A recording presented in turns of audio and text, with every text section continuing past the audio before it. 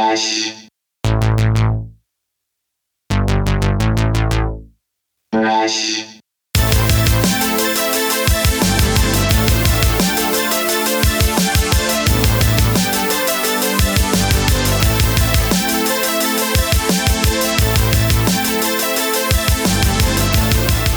Hey gang, welcome back to another episode of the We Speak English Good podcast. Today's guest is Mr. Christopher Lee Metches. Christopher is the lead singer and brainchild behind the band JoJo Stella. Their blues, funk, psychedelic outfit. I love that he says that. He describes himself as an outfit. I think that's awesome, and you'll understand why if you listen to the fucking podcast.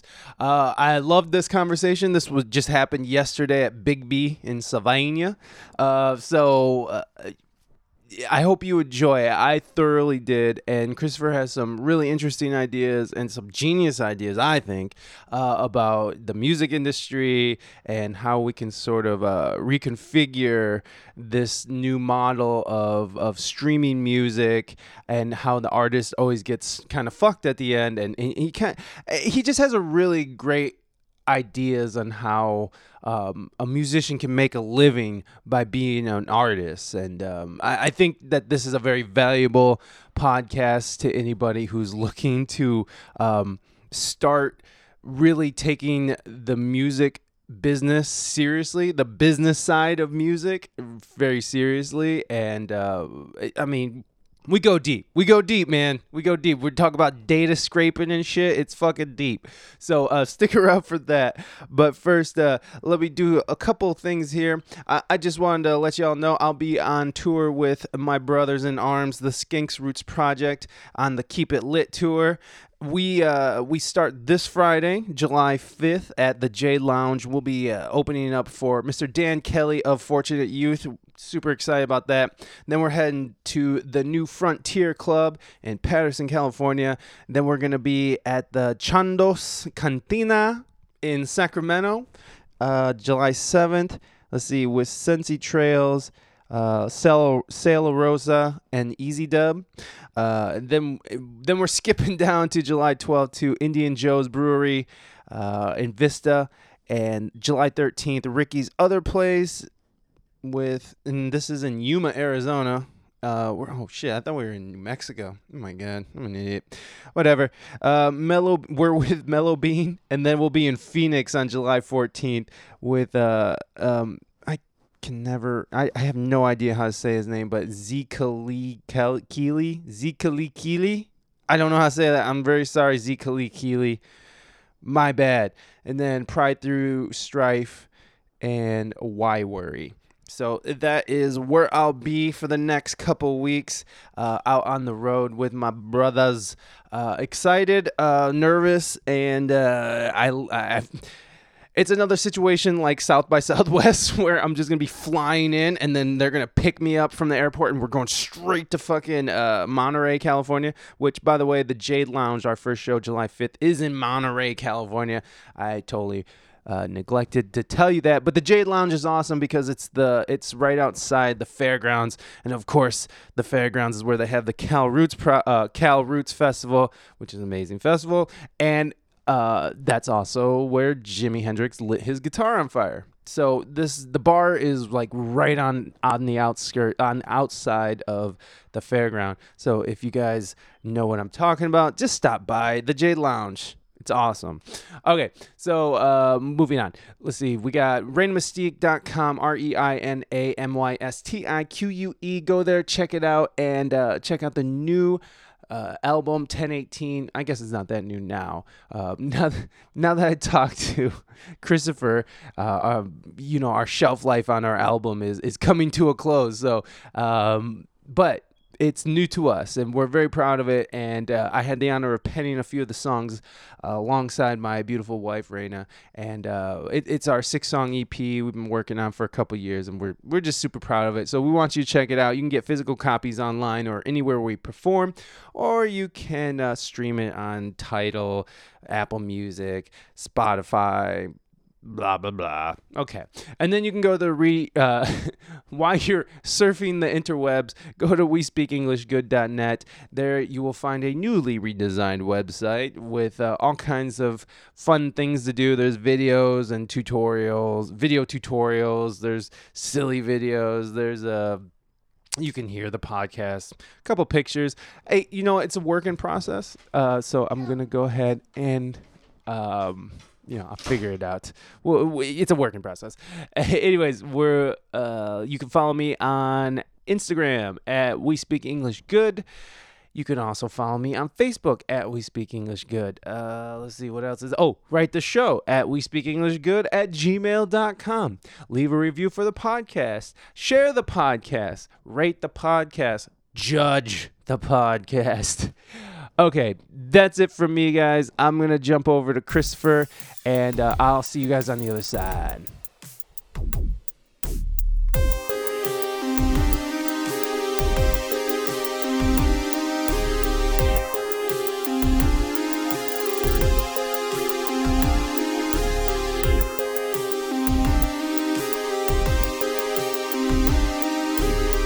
I assure you that I'm just mumbling and jabbering on right now. Oh, you're fine. Could you introduce yourself, man? My name is Christopher Metches. Do you want to make that to your liking? I don't know. Oh, no, this is fine. Okay, I cool. usually like to talk just above the mic. Oh, okay. Keeps away some wind noise and stuff. Gotcha. It's always just been a nice EQ for my voice. Oh, I like that. No, I like vocalists who know their voice enough to adjust for it. Not. I don't know. You also play guitar very well, so. But have you ever ran into a vocalist who's just I don't know what the key is. I don't know. Just do this and tried to hum melodies and stuff like that. Yeah. And there's nothing wrong with that, and I work perfectly fine with that, and I've had to do that a lot, especially MDing and stuff. But it's just when a vocalist comes in and is it's in this key, and they can talk music, and it's hey, it doesn't have to be perfect, but it's just always nice, So when someone comes with their own, this is how my voice sounds the best on a microphone, it's I always like that, because it's I feel I don't know if you feel like this or if this is even true. You just learned some tricks in the field over the years, Yeah, exactly. It's just maturity over time. Yeah, for sure. My wife is a vocalist, and she's run into a lot of what do you call it? I don't know. There's kind of a bias with musicians, instrumentalists, with vocalists. I don't know if you've ever run into this. Have you ever ran into this? I mean, you're a singer as well, so I don't know if this even registers to you, but have you ever seen that where there's sort of a bias from the instrumentalist towards the vocalist, because I guess they're saying that vocalists aren't instrumentalists, or they don't play an instrument, they're just born with their gift. Did you ever notice that, or is that... I noticed that during practice, the vocalist is usually bored if they don't play an instrument. They're what? They're usually bored if they don't play an instrument. Man, they're not doing anything. Bored and ignored, right? Yeah. So they're ready to sing again, Yeah, right, exactly. I don't work with a lot of people who are just vocalists. Yeah, though. yeah, because you can handle it yourself, right? Yeah. I feel, but I know Esther Cohen in the area. She's an example of a really great vocalist, right? Who really knows what's going on, right? And I've always admired her style. Mm-hmm. She's always had great mic control, great breathing control. Yeah. So I guess if I were to think about that, I would think about it and try to imagine how a star would handle that so situation. You have a high standard already, right? Yeah. I guess not really a high standard. I just haven't really worked with a lot of just vocalists. Yeah. I feel you. Yeah, because so you usually do your own projects? Is that, because we met each other through Drew's project, but do you usually just gravitate towards your own thing? You just sort of put your own stuff together, or do you like to go out and be just a background player? I've been trying to go out and be a background player. For the longest time, it was just my groups, JoJo, Stella, and then like before that, it was a group called the Bricks. I had another group in high school called the Blue Skies, which was like acoustic folk kind of thing, kind of folk punk, but mixed with like a lot of like I really liked like American poetry, like old like American classics and things like that. Yeah, so it was like really like Just that such very folk. traditional folk. Yeah. That's those are fun. But yeah, this year I really started trying to branch out, play behind other players. Oh. I contacted people and really been trying to put the work in for that. Drew, I saw Drew's post on Facebook, and I contacted him through that. Right. So, and then like at the beginning of May, we had Joe Marcinek sit in with us at a festival, and we ended up being his backing band at a festival.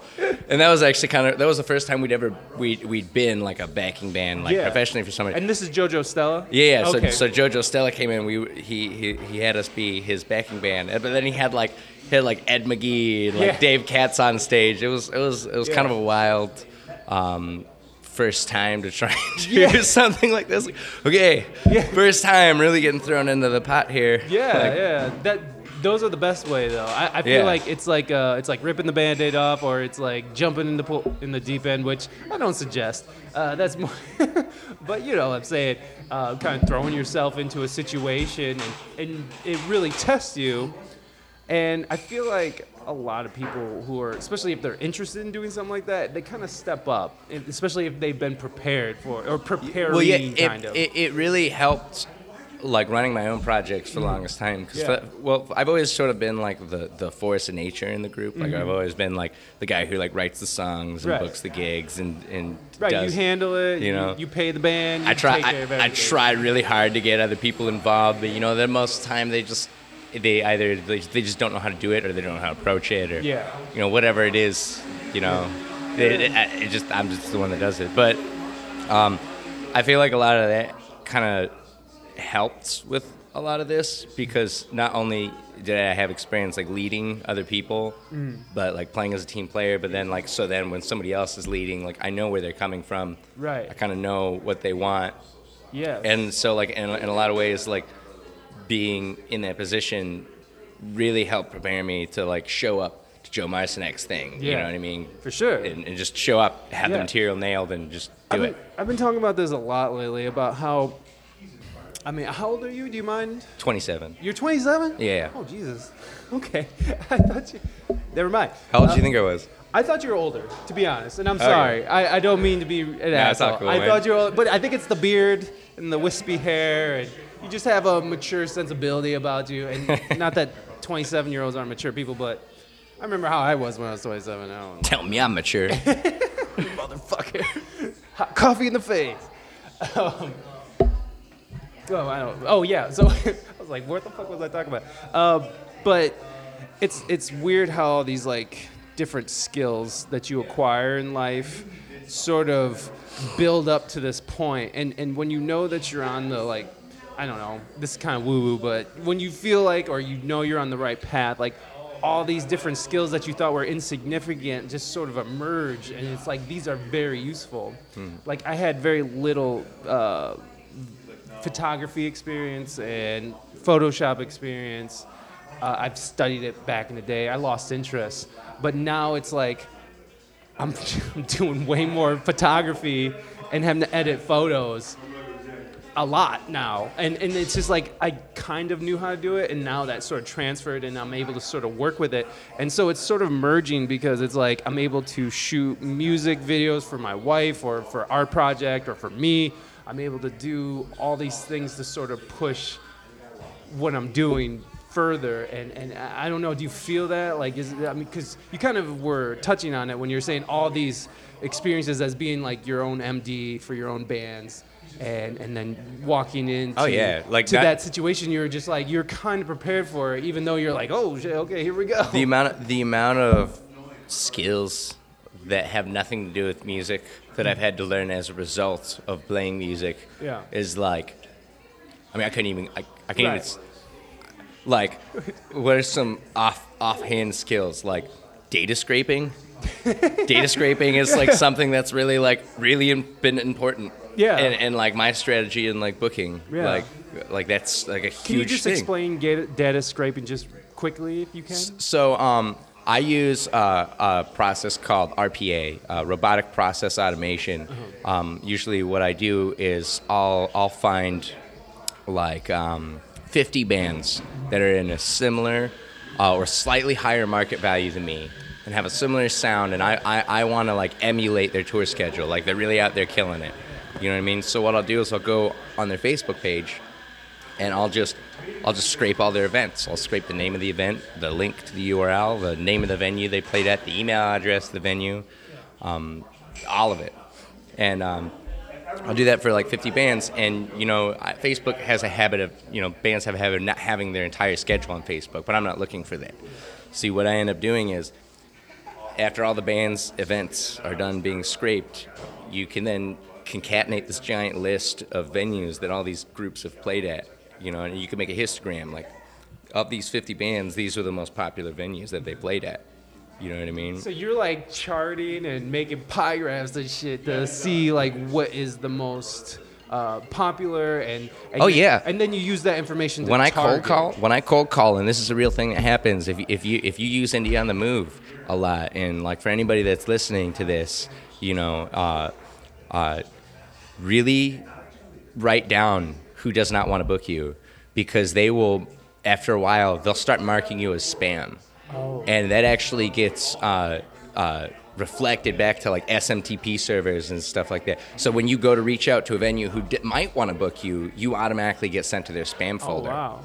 Yeah. So like the more venues you reach out to that don't want to book you, or that people that don't respond to you, and especially with an email address you're booking with, like SMTP servers see that as spam. Mm-hmm. And so you actually have to like work hard to narrow down your results and really make it count. You got to I keep track of like my response rate, you know, and things like that from venues. Wow. Because it's a really important metric to keep track of. Yes. You know, otherwise, and I've noticed too, ever since I did start keeping track of it, you know, I get a lot more responses back. I went from getting, there were days I used to send out, like I go through Indie on the Move and send, just blast out, you know, 100, 150 emails in a day, and I'd get 3 back. Right. You know what I mean? And this way, you know, if you have a narrowed down list of venues from a scene that you're working with, my response rate is much higher. Yeah. You know, I mean, I would get back like 15 people, yeah. You know, 20 people out of that 100 instead. You know what I mean? And you know, maybe not all of them would want to book us. They might be like, oh, you know, contact us later in the season, or right. You know, still not interested. Maybe they just weren't interested because we didn't have the market value. Who knows? Right. Whatever. But the point is that they responded. Yes. You know what I mean? And the point is that you're not getting sent to spam. You're getting seen. And I think that in the music industry these days, like, we're going towards a data-centric model, you know, and understanding your data, understanding the data of your peers around you is like really important. And so, like, leaning back into what you were talking about with skill sets that don't really have anything to do with music, right. That data-centric model, I mean, it's how Spotify works. It's how everything these days work, and right. we can no longer just rely on getting gigs by sending out EP or like press kits in the mail, or just shooting out EPKs. Just don't work. Right, just random messages with no. Yeah, I get it. Yeah, because especially if you're a band that doesn't have, I guess, like you were referring to it as a market value, somewhat like maybe a band that's just starting to hit the road and, you know, starting to build their following. Yeah. It's hard. It's like you were saying, and so this sort of cuts through that. And then so do you use that information for like Facebook targeting and marketing and stuff, or do you not mess with Facebook marketing? I mean, I do ad marketing and stuff. I know very little about this, so this is very interesting. And I do target market stuff, mm-hmm. but it's all based on what people like. You know, so if I'm trying to promote a show, I'm trying to target to people ages, 18 to 35, unless it's like a bar. Right. And we got to sell alcohol, then it's like 21 to 35. Right. You know, on Facebook, I actually have a habit. I'll go to like event pages, of like big festivals. Yeah. And I'll go to the attended section, and everybody who mark themselves as attending, not interested, Right. but directly attending. Going, yeah. If they look like they're under 35, I'll add them as a friend. And this actually has some unique results. There's a lot of those people that will check out my profile and then check out the music, and they'll comment on my profile and express how much they like the music. Yeah. They'll message me and ask me questions, and I get to introduce them to the music. And 9 times out of 10, they stay my friend, and they continue to like the posts and stuff like that, just simply because we had that interaction. Right. And you'd think it'd be the opposite, because I'm straight up with them. They're like, "Hey, who are you? Why are you adding me as a friend?" Right. I'm like, "Oh, I'm sorry. I'm literally just going through this event page and adding people as friends, trying to." And I just tell them the truth. Right. And I'm straight up like, remove me. Yeah. If you don't like music, you don't want anything to do it, just go ahead, remove me. I won't be offended. Right. And then they instead just ask questions. Yeah. I mean, there was one particular lady who ended up being like the mother of a bass player of another band. And actually, this is why I try not to add people who are who are over 35. Like, she was a super nice lady, and she actually ended up being like a really big fan. Oh, wow. But like, it was bass player's mom. So I was like, it only goes so far. The fan base, but she does. She comes every time we play in Cincinnati. This dude's mom, she comes out and sees us. She comes out to the show, and it was because I added her as a friend on Facebook. So it really it helps. Yeah. It really does help, and you build up these almost like a mailing list. You know what I mean? Like, Facebook is only going to on your page that after 2 weeks, I'll invite them to like my page. Right. And I think at the beginning of this year we had, back in November at least in 2018, we had like 1,700 likes, and now we've got almost like 3,000. Oh, nice. You know what I mean? So Yeah. you do that, you really build it in an organic way without having to pay for any likes. Right. I've never paid for likes. Oh, I will never pay for likes. That to me is. There's something fucked up about paying for likes. Like, Yeah. I don't particularly like it.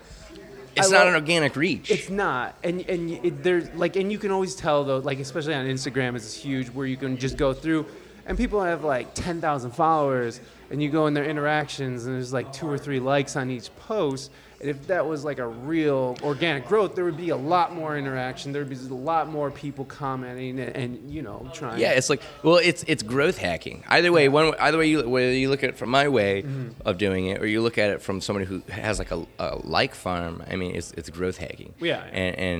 And bottom line, you either have productive growth hacking or unproductive growth hacking. Right. You know what I mean? If you pay for likes, many of those likes aren't going to be connected to anybody that you know. Right.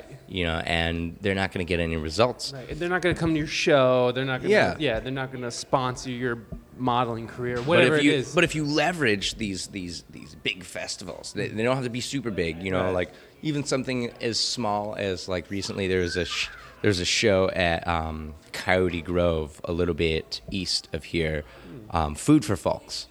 Okay. And that had a bunch of local bands on it.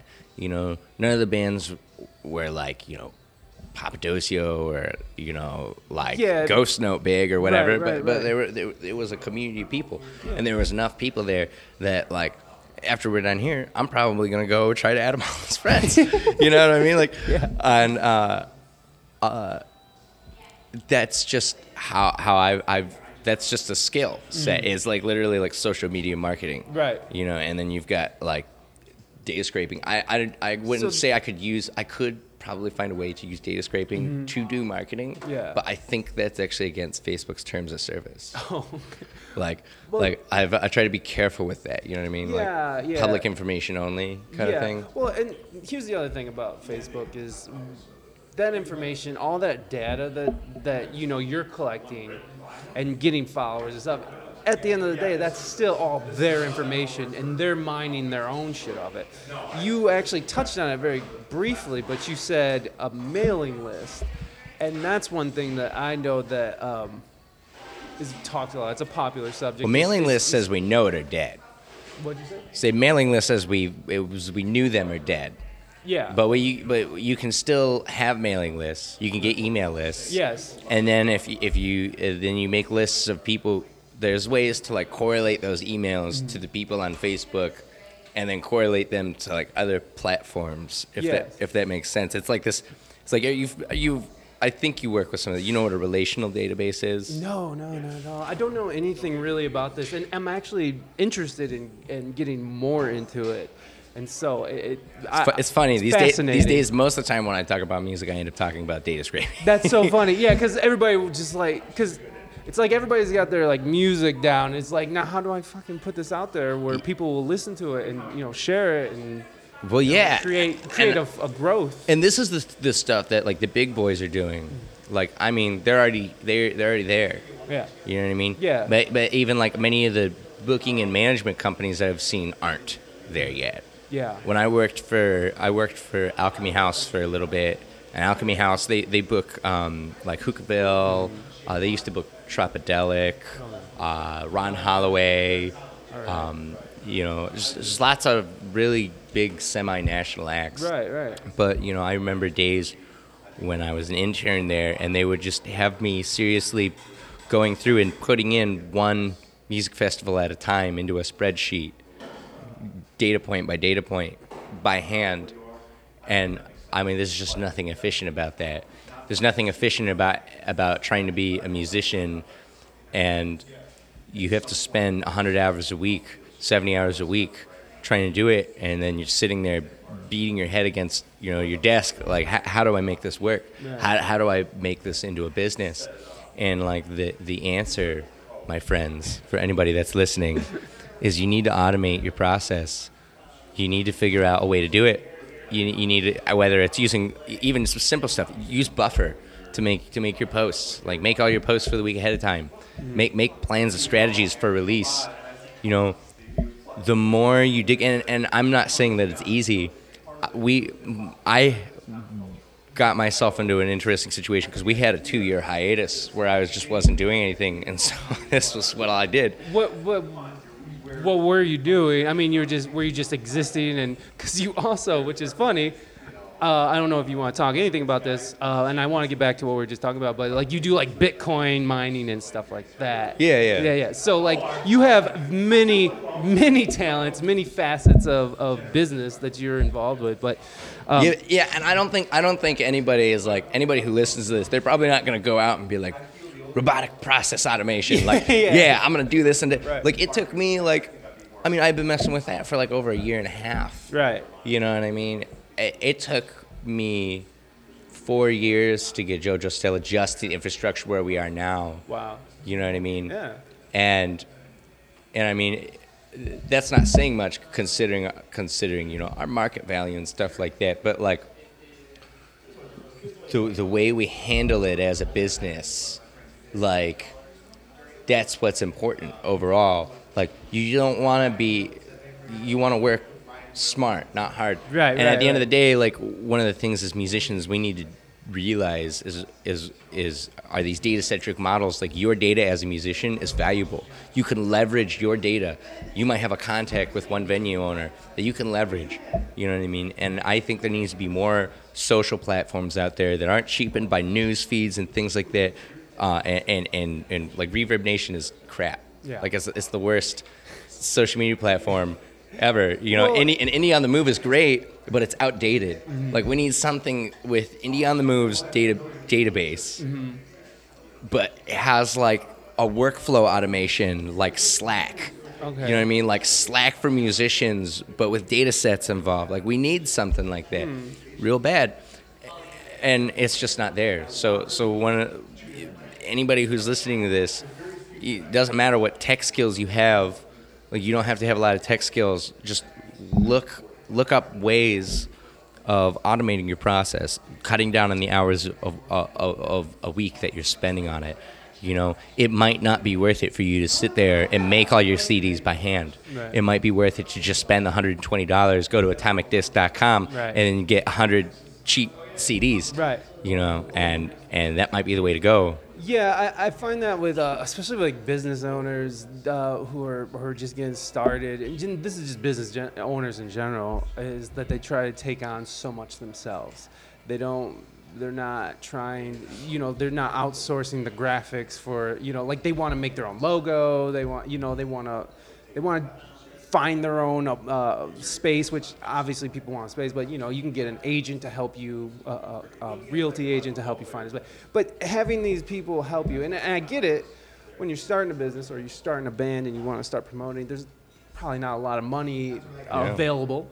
And so it's like, how do you know where to put the money at the point of your career? Like, how do you know where? Yeah, it's like a chicken or the egg situation. Yeah, you know what I mean? Like you get venues that are like, well, you need an EPK and like all these recordings and stuff like that to get booked here. Right. And then like, it's like, well, to build up a resume and EPK of like what we've played, we need to play places. Yeah, we need to play places. And I mean that's how that's how kids are when they get out of college. They're just like, you need 4 years of experience to work at this mindless job. But it's like, dude, I just got out of college. How am I supposed to have experience for that? So it's always just finding your way. Another thing is sort of when people are going hog balls about marketing and then the product sucks. Like I've seen that. Like, have you ever seen like an ad where it's just like, wow, why would you do that? Or whatever it is. I think people try stuff like I'm a big fan of just trying stuff just to try it and like trying to make the execution like really as solid as you can, even if there's like technical issues. Like a week ago I did like this live stream and like I've never released anything like this. My goal was to do like a live stream and like I really set it up right. I had like open broadcast studio and everything. Nice. And I had like this whole like animated idle screen and stuff like that. And I was releasing a music video. Right. But during it, I had never done it before. I had spent like at least 4 hours before the stream getting everything down and being like, okay, this is how I mute the mic and do my scene transitions and stuff. And I was like, okay, here we go. Yeah. We're going to do this. And I had like really tried to build it up and promote it. But like when I hit the stream and stuff like that, I was so awkward. Like, I mean, at least that's how I perceived it. Like, I had moments of silence. Like, I should have maybe gone back and been like, all right, we're going to take some questions, and like gone back. Like, I've got some hindsight. So it was like my first stream, but I did everything I could, and we released a music video. The music video was great. We got some people watching it, but then there was like a whole like 10, 15 minutes where my mic was just muted. You know what I mean? Yeah. And so like sometimes the quality of the product is the vicarious nature of just trying new things. Yes. You know what I mean? Yeah. And you have to, like, I think Eric Clapton used to say it's like right through the bad. Yeah. Like work through the bad. Like, right. It doesn't matter if the song that you're writing is good or bad. It doesn't matter if the product or the marketing approach that you're doing is good or bad in that moment. Like, it's about trying new things. And it's not like in 2 years anyone's going to see the crappy poster that you put out or the crappy song that you put out and then maybe later delete it or whatever. Nobody's going to talk about it. If it sucked, nobody's going to talk about it or remember it. Yeah. So, like, let things suck. Put things out that suck and let them suck. Yeah. Because nobody cares. Yeah. And then finally, once it does not suck, people will care. Right. And then, you know what I mean? Like, I do. As long as you don't go around acting like you're the shit. Right. If the product does suck. Right. And knowing yourself and knowing humility. What you are. Yeah, exactly. Yeah. Having humility enough to understand, and that is an important thing that you're kind of touching on, especially when it comes to making music or any kind of art. Is there's gonna be failure, and so much failure. It's so much failure.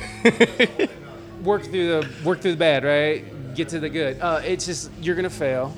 But what did you do wrong? What is it that you did wrong? Let's analyze it. Let's look at it. Self-analysis, being real with yourself, knowing that like, hey, I know that I recorded this on my iPhone, and I think it sounds okay, and you just put it out there to just get reactions and stuff. Well, yeah, but you need to be like, I know that this is just this, and you just gotta be real about what you're putting out there and real. And especially in this climate. Yeah. The music climate nowadays has changed so much from like the 90s and early 2000s and the new metal era like we're entering into this era of like super musicians. Like I don't even know how to put it. It's like pop music is like being taken over by like jazz musicians got tired of EDM outpacing the popularity and everything else. Like you know, you got guys out there like Nerve and JoJo Mayer like killing it. Ghost Note killing it. Well, dude, or like Mono Neon. Like and then the obvious like Snarky Puppies and those and like but you know, like past that, the climate changed so much that if you're an artist and you've got emotional issues and you're thinking in your mind like, oh, I'm just an artist, but my music someday I'm gonna be like a rock star, like hell no. Like it's done. It's done. Like that was a 60-year blip in time, my friends. Like there's never gonna be another time in history where like a musician, like you're gonna have like a large portion of famous musicians owning private jets. Like there's like a few of them, and they don't even own the private jets. Like the companies own the private jets. Like there's no more of that. We are at the bubble pop of the record industry. We're at the bubble pop of the festival industry. And the festivals at this point are really just a way to like make back money that can't be made through the record industry, because like a lot of the record industry props up. You know what I mean? Like, like you can't even get on Bonnaroo unless you're on Polestar. Right. And you can like, you know, like I think, and that's another data centric model, you know, sign. Like Polestar, they sell data. That's what they do. They sell and trade data. And they've been doing that for a while now. For a long time. And is that a site that you would still suggest to people? I mean, everybody lies on Polestar nowadays. You know what I mean? If you have enough money, you can lie on Polestar. They literally let you. I think they've got like a feature on there. You can pay. I might be wrong, but I'm sure you can like pay to like just pay your way on and post the data that you kind of want people to see. You know what I mean? But then again, you know, you could, if you're a festival promoter, you can post the data that those bands don't want other people to see. But I think it's just like, you know, because of this changing climate, the musicians have to work harder than ever, or get smart and find ways to automate the process to actually have time to live their lives. Like, if you're an artist and your thought process is still in like the selling tickets mindset and like the I'm gonna get on a record label, just stick to it being an art. Like the climate's changing too much. You know, you're gonna have a really hard time supporting yourself, more so than any other time in history. Like the adjusted inflation rates the inflation rates have not been adjusted for musicians. You know, like ticket prices are still the same. Everything's still the same. And the only way to beat that is to literally make a musical product that's so solid and then have like 5 hours of it.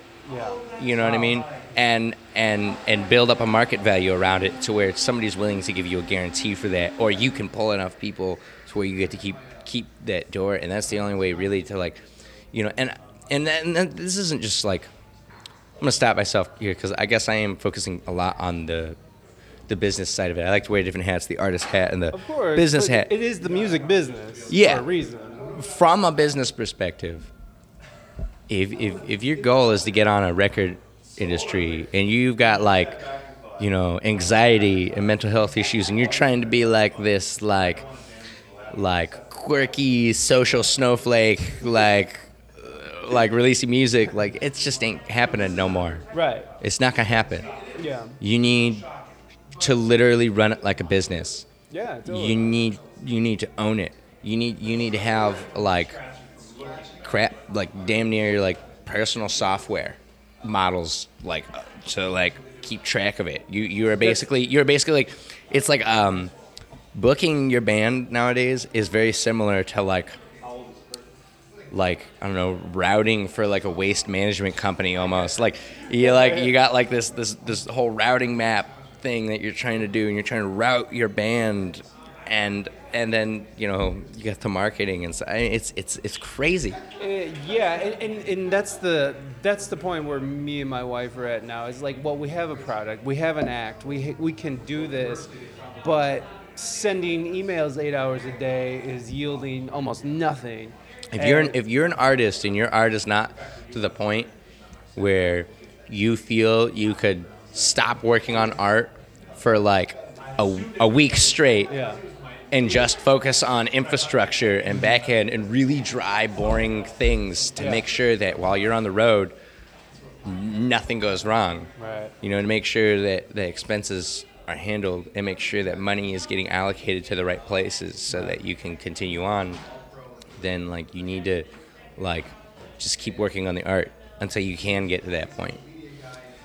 Now you're part of a PR firm, correct?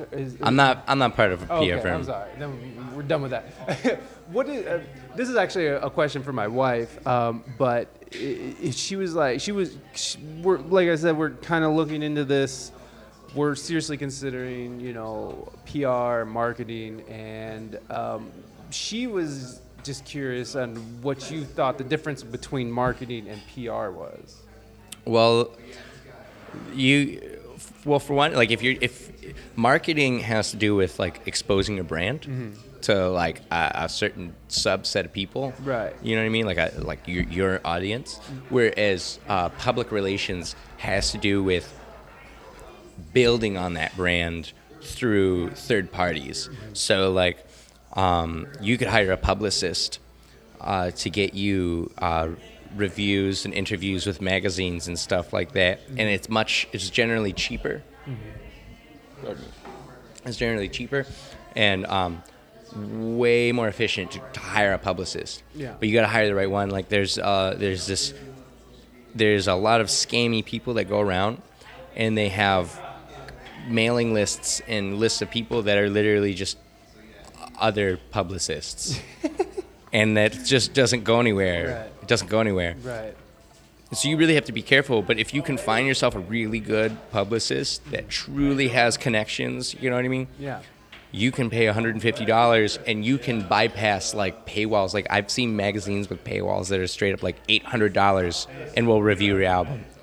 Like, yeah, that straight up. There's bands out there that are only getting into magazines because they have a lot of money to throw at it. Yeah. And like, sure, if you have a bunch of money and you've got a product, do it. Right. Do it. Like, don't worry about a publicist. Right. Like, if you just want a clear-cut way, but like, if you're a band that wants to do it organically and you don't want to just like pay your way through, you want to deserve it, like, get a publicist. Instead of paying $800 for that interview, you could pay $150, and that publicist probably knows somebody who's an editor from reaching out to them a bunch more. So like PR has to do with like leveraging other people's connections in the industry. Like it sounds much better to be like, hey, this band's really cool, than to be like, hey, my band's really cool. There's a huge difference. And I think that to me is the difference between marketing and PR. And actually, you could probably even break it down into those statements. Like PR is, hey, this band's really good. Yeah. Marketing is, hey, my band's really good. So is this something that you would work on together, or would that be something that you would approach separately? Well, first of all, if you were going to go outsource what you're already doing. If I was going to outsource to a publicist, if you're an artist and you want to hire a publicist, you need a brand, ask yourself first, do you have any music out yet? If you don't have any music out yet, don't even think about it. Right. If your last album release was over a year ago, don't even think about it. Like the lifespan of an album has drastically decreased thanks to streaming and stuff. Like the real industry lifespan of like an album is like 2 weeks. I'm not even joking. No, you're right, because like it's like you heard so about the bad. Taylor's. Well, I mean, Taylor Swift is a little different. They have the money to throw at it, so she can stay in the milieu, longer. But someone who just comes out that might be like, a national act, but doesn't have that main thing. It does go by real quick. There are artists who specialize in internet releases. They don't play any live shows. And what they do is they do this whole pre-save, pre-release phase, and they built up a huge fan base over time. Yeah. And so what they do is they end up triggering Spotify's algorithms, and then Spotify puts them on editorial playlists, and then they end up getting like 500,000 plays in 2 weeks, Right. and then immediately it shoots down. You know what I mean? Because those editorial playlists are released so often. Right. So like, that's the strategy that people could take, is like triggering Spotify algorithms to get that. Now those values don't necessarily mean anything.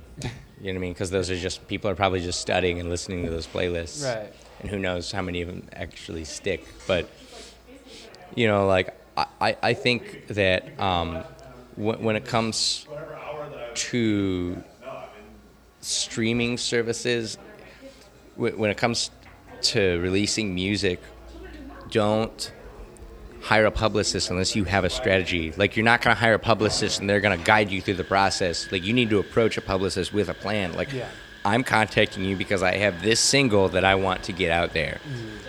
Okay, well, what do you want to do with it? Are you trying to get it reviewed? Are you trying to get it listened to? Are you trying to get it on samplers?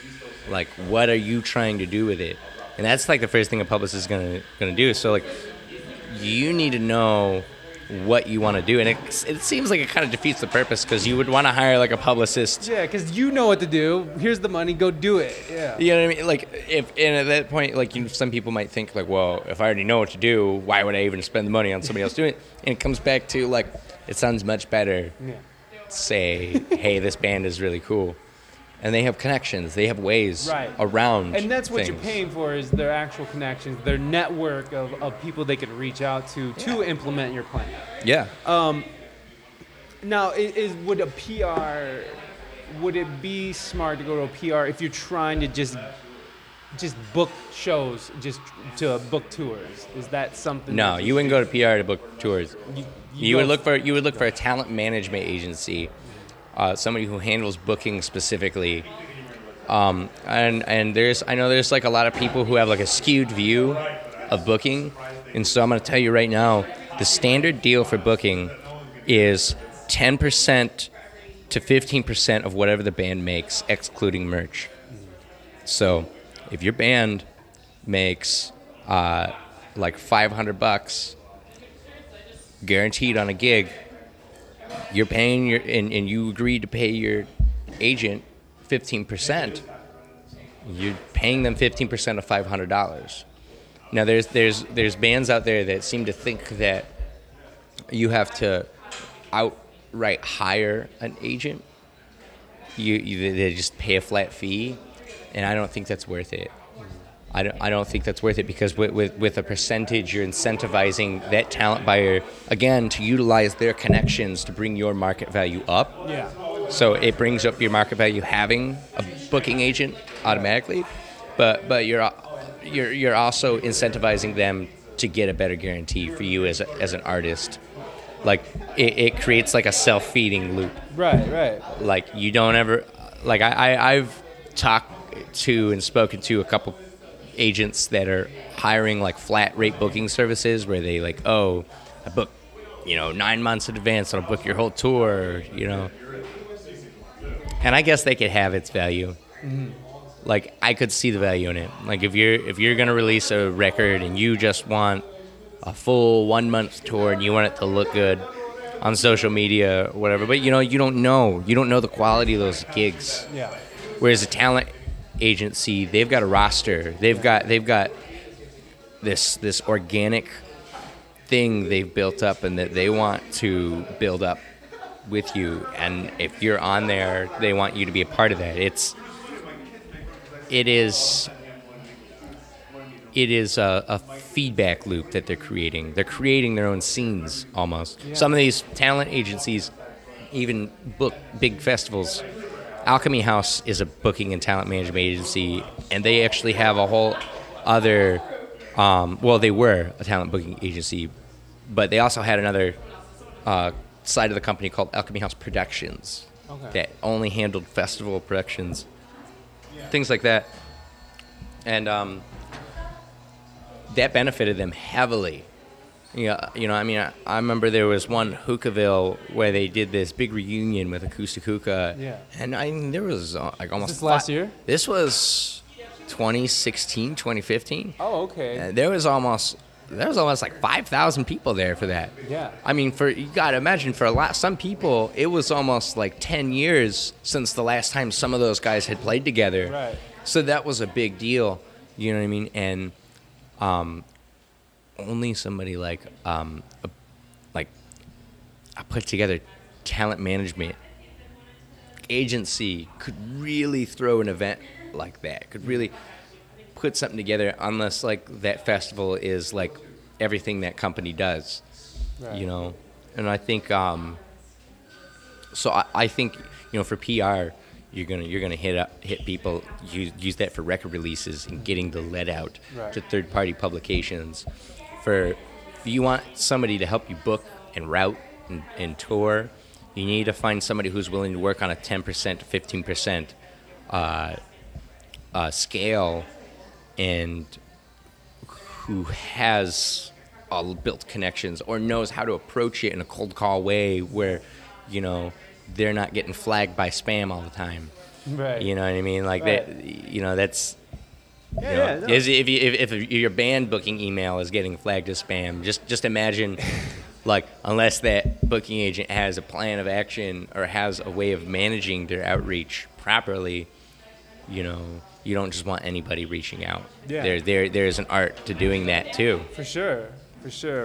It's a crazy jungle out there, but it's making more sense, I guess. I mean, like, for instance, with the podcast, it's like there's growth, it's growing, but, like, I don't know why, I don't know how, and this is very bad, and I probably even shouldn't be saying this in public. It's like, I don't know, but... No, I'm completely honest with my fan base. Well, me too. I mean, like, my fan base knows that I did lots of drugs and was a degenerate asshole, and like they know like way more than my mom knows about me.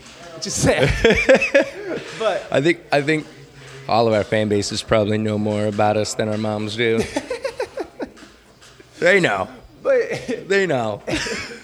But it's like I don't get it. Like I've looked into it. I don't really know how to market it. I've tried organic growth, and I'm trying to do this growth with the platforms and stuff like that. But I really don't know what I attribute the growth to, other than I just keep going, and that's all I'm doing.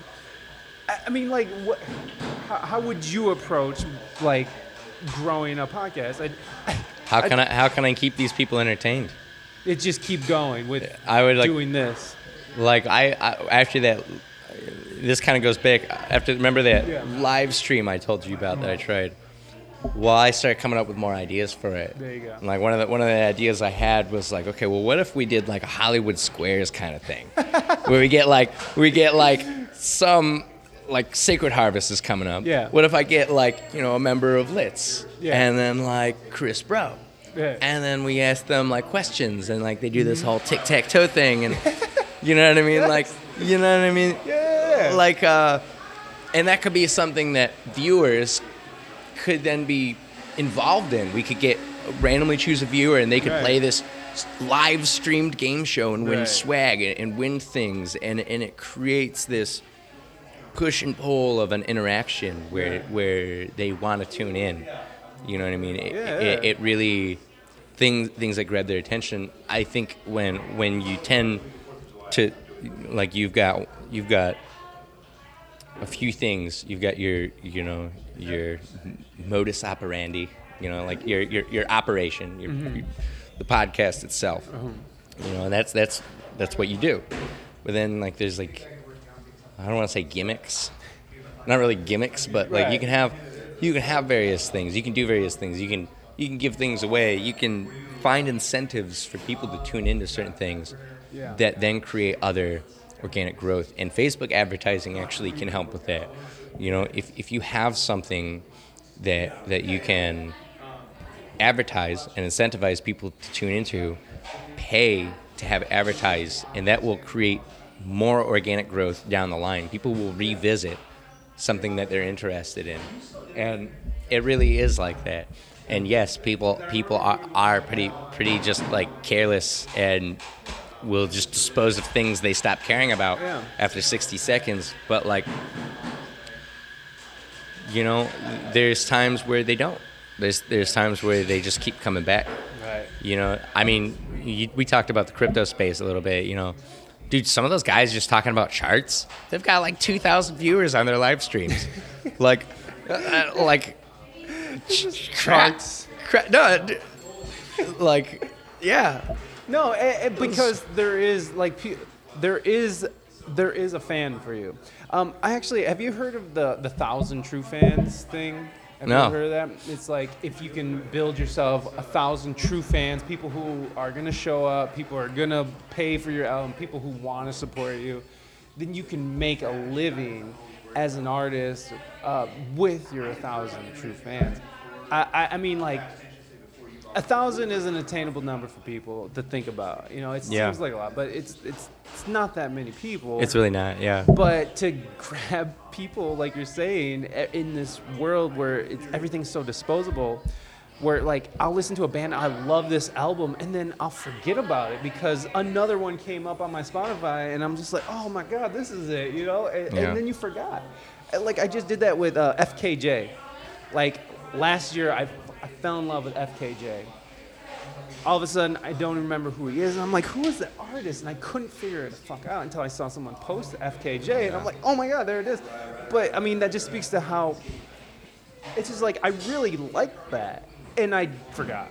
And so even when you really like something, it's still easy to just sort of, it falls in the feed, and so grabbing those 1,000, I mean, that's what I've heard. This is something. Well, I agree with that, and I would actually like even further expand on that. Please. Like the ticket selling model. You should not have to rely on your friends to show up to a show to make a living. Yeah. If 90% of the audience are like close friends you went to high school with, you don't have a fan base. You don't. You're just a popular person with a lot of friends from high school. Exactly. Like, a real fan base are people that you don't know who like your music. I mean, you can have fans that you know, Right, of course. and that's cool, and it's cool to get to know your fans. Right. But like, you need to decouple yourself, your income Yeah. as an artist from your friends. Yeah. You know what I mean? Yeah. Like, the goal is to be able to advertise a show in another city, you know, and 150, 300 people show up. Right. You know what I mean? And those could be some of the people that you know, some people that you might know, some people, most of them you don't know. You know, some of them just heard about the show and just got dragged out. You know what I mean? But like when it gets to that point, that's a fan base. Yeah. You know what I mean? Like even if the people that are there didn't know about you, their friends dragged you out. Right. You know, Yeah, totally. or dragged them out. Their friends dragged them out because they liked this band. Yeah. And then another thing is like the this is gonna sound kind of weird, but like the passing on of the legacy of a band. Mm-hmm. So like you'll notice like I've noticed like bands, especially like in the jam scene, like with Acoustic Hookah comes and goes in like 4-year waves. Yeah. Have you ever noticed that? I kind of, but I've been gone for years, but I follow them, you know, I love You know what that else thing. comes and goes in 4-year waves? Is high school. Like in college. generations, yeah. So like you get this introductory period and transition period where you introduce your music to like college students, and then those folks really get into it and stuff like that, and then high school kids hear about it, you know, from their older brother. You want to get like late high school kids interested in music, in your music as a brand, because what ends up happening is that it gets passed down the chain. Yeah. You know what I mean? Like, I think Panic at the Disco was like the biggest middle school band ever when I was in middle school, and my girlfriend's got a 13-year-old daughter, and she's so into Panic at the Disco, and it's like they've kept that demographic. That's the demographic. Our 13-year-old middle school kids, Right. You know, And it's interesting too because they're the ones with the videos, right? They have the fun videos, or is that no, that's Okay Go. Okay, go. Never Yeah. mind. Okay, Yeah, never mind Panic then. at the Disco did the I chimed in with the haven't you people ever heard of? Yeah, I mean, Closing the I've heard- goddamn door. is that no? That's I'm going down. Is that them? No, that's Fall Out Boy, right? But I don't all know. those bands. I would yes. Okay. I mean, all those bands. Yeah, I didn't yeah. listen. I didn't listen to them at town when I was in middle Right, school, but right. they were very popular. Yes. But there's something to be said about that market model, like grabbing kids in high school, impressing them in high school. Yeah. Kids need something to grab onto. They become emotional about things. They find their heroes. They look up to things. I mean, I can't tell you the amount of times when I was in high school I heard people gushing about Sweeney. Yeah. And from Acoustic Hookah, you know what I mean? Yes. And then even as I got older, now all those people are all grown up. They've got kids, and they've got, family members, nieces and nephews who are now in high school, and they're trying to, like, pass them on, Right. And that's how that legacy gets started. Right. That's how, that is how another way to help build that thousand fans and not have it rely on selling tickets to your friends. I think that's a huge problem. I think and I'm going to make this clear, and I want to actually dedicate this part of what I'm about to say to this. Don't sell tickets for people who are going to take a cut of the tickets.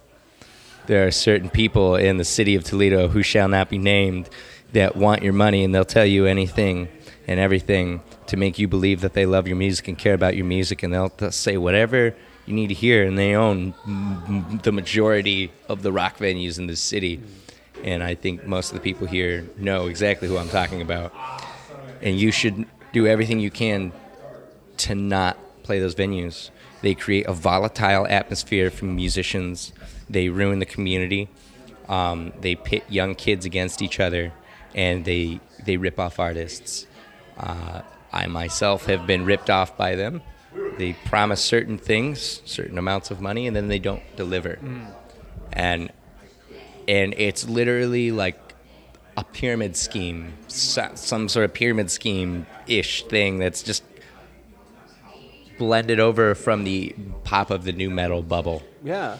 And that model that I know exactly what you're talking about. They've been doing that for years, even before. Even before that, even into the 90s. Yeah. But in the 90s, it worked a little bit better. Yeah. Because that kind of model worked. There was an internet at the time. Yeah. People, what did you do on a Friday night? You either stayed home and watched, TV. Right. There was no Dish Network. There was no Netflix and whatever. Right. You stayed home, you watched TV, or you went out. Right. I mean, I really love that. I love watching Pulp Fiction every once in a while, and there's a scene where he can't remember like a word. Like, I can't. Actually, now I can't even remember. Now it's happening to me. So we're a little bit of an exception here. But he can't remember something, and he's like, God, it's gonna kill me. Yeah. Because he can't just look it up on his cell phone. Right. But that's like a testament to that time. Like, people didn't have live streaming, whatever. If you didn't go out, you missed it. Yeah, it's over. You man. missed it. That's Yeah. where everybody was at Friday right. night. That don't happen no more. Right. That doesn't happen anymore. Yeah, people's lives are pretty mapped out. Like, if they're gonna go spend their time doing something, they most of the time look into what they're doing. And I just think the concept of making bands sell tickets instead of having people, it's just like, I mean, they'll try and make an argument like, well, why? Oh, if you got a draw, you should be able to sell these tickets no problem. It's like, yeah, but you're taking most of the money. Right. There's no other venues I've played in Ohio that do that. It is a weird model, and one that I don't personally agree with. I mean, it could be okay, I guess. Okay, I'm not. No, it couldn't. Okay. Because in San Diego, these models there was a time when I first got to San Diego back in 2006. The music scene there was pretty disparate, and like no one was really going to each other's show. No, there was not a lot of support. There wasn't a lot of community support, except for like very specific things. And you had this pay-for-play idea, implemented. But once it went past a certain point and the musicians started taking over, taking control, owning the scene, and you know, people the keys started getting handed over to the next generation. You saw that quickly dwindle out, and those people who were still doing that in that scene were kind of shunned. They were like, "Ew, get the fuck out of here! You pay us. We're musicians." In Toledo, though, I understand. We don't have a large enough population, I think. Right. Okay, so like to break things down statistically, in Toledo, you have maybe 300 people that are willing to go to a live concert. On any given night, they're probably broken up between two, 3 shows, and occasionally you get lucky, you can get them all out. Yeah. Very occasionally, I've seen it. Yeah. Seen Me too. it. Totally seen it. I've seen it too. But like, that is not enough people to have a music scene off of.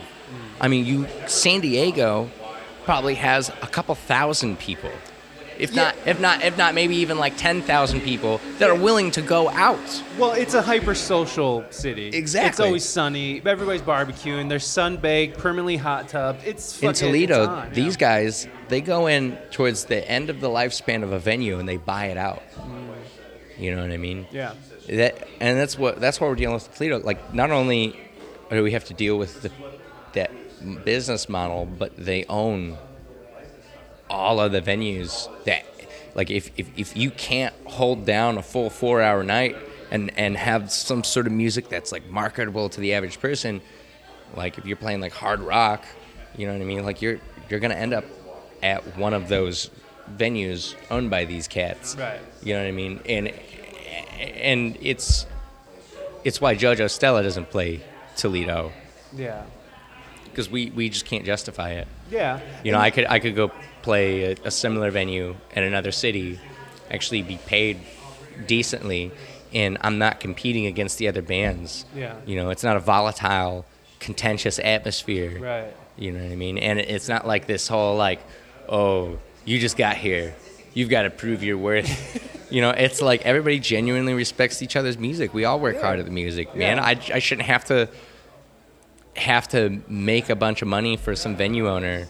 The venue owner should be paying for the service. Right. And like, I get market value with bands, and people want to bring a band that's going to bring money in because they're trying to sell booze or whatever it is, you know. But a band can't bring people to a venue that nobody wants to go to. Yes, exactly. And that, especially if that venue is not necessarily fostering a community rather than just taking from a community. Exactly. But, you know, I agree with you. I don't. But I in a don't bigger like city, that. bigger city though, like my hopes is that Toledo will eventually grow. Like there'll just be some sort of artistic renaissance But where don't you enough think people that- can come out to turn that around. But don't you think that in the last, even 10 years, that there has been growth here? No, it's gotten worse. Seriously. We lost the original, the best version of the Ottawa Tavern in the last 10 years. Oh, wow. The Ottawa Tavern used to be like the hot spot. I remember They used to pay decently. There used to be so many great bands going through there. And like, yeah, it's still like a youth kind of hot spot, but like, again, it's owned by the same people that are really not doing anything for the music community. I mean, it changed hands, and then nobody went there for a while because like there was some drama between the original owner and like the guy who booked there, and then it got sold to this other dude who was from Detroit, and he was like really racist and just like like homophobic and just like said really awful things to people. People boycotted it, and then that was the end of the lifespan of the venue, and that's when these guys bought it. And so like what has happened is all these venues that used to be Mickey Finn's. Yeah. Mickey Finn's was a great Oh, venue. I loved that place. You know, I used to run an open mic there. It was amazing. Yeah, well, guess who ran it into the ground? Who was the last person to run music at that? Yeah. And it's the same people that we're talking about right now. We're the last people to run music at that venue, and it's closed now. Right. You know, Frankie's, owned by those people. Main Street, owned by those people. You know, Boonies is owned by those people. So you think it's gotten worse? Well, I guess I'm coming at it We need more. Art rock. I'm just gonna call anything that can't be like homogenized into like blues, funk, like average, like familiar to top 40s for like people to listen to for like 4 hours. I'm just gonna call art rock. Or art music. Right. For the purpose of original musicians. Yeah, original musicians. I do for the agree purpose with you there. for the purposes of this conversation, just to like, classify it so we can communicate it easily. We need more art music venues that aren't owned by these people, that are willing to pay, that are fostering a community, and therefore are able to pay from a mix of drink sales. There's a town called Yellow Springs, not too far from here. Yeah, Dave Chappelle lives there, right? Yeah. The whole town is maybe 2 blocks long. There's one bar in town, and everybody in town comes out to play. There's a live show. Everybody's there, and it's because they foster music. They foster the music there. And I'll tell you right now, like, if any bands want to get paid there, it's a free show to enter. Nobody has to pay a cover charge, but the band still gets paid $1 for each head that walks in the door. Yeah. There's also a $200 guarantee laid down for the band to take or bands to split, because there's usually 2 bands that night, and so each band automatically has a $100 guarantee. Plus, they're splitting $1 for each head that walks in the door. The patrons get to come in for free, and after the bar hits $1,000, then the bands get another 10%. Now, I don't know about you, but I really like that. I do too. That's very fair. I do too. This venue has been around for a long time. Yeah. They've been very successful, and I don't know, it's just because they're a small community, but I think that could work in Toledo. Yeah, I mean, it's a small enough community where that probably could work. And absolutely. I mean, and that idea transfers to big communities as well. Exactly. It's not like that's a new thing that they're doing, taking care of the musicians and working it out in a fair way. It's not a new thing, and that's exactly what I mean. Like, that's an example of a venue that's been doing it for a long time, and it works. Yeah.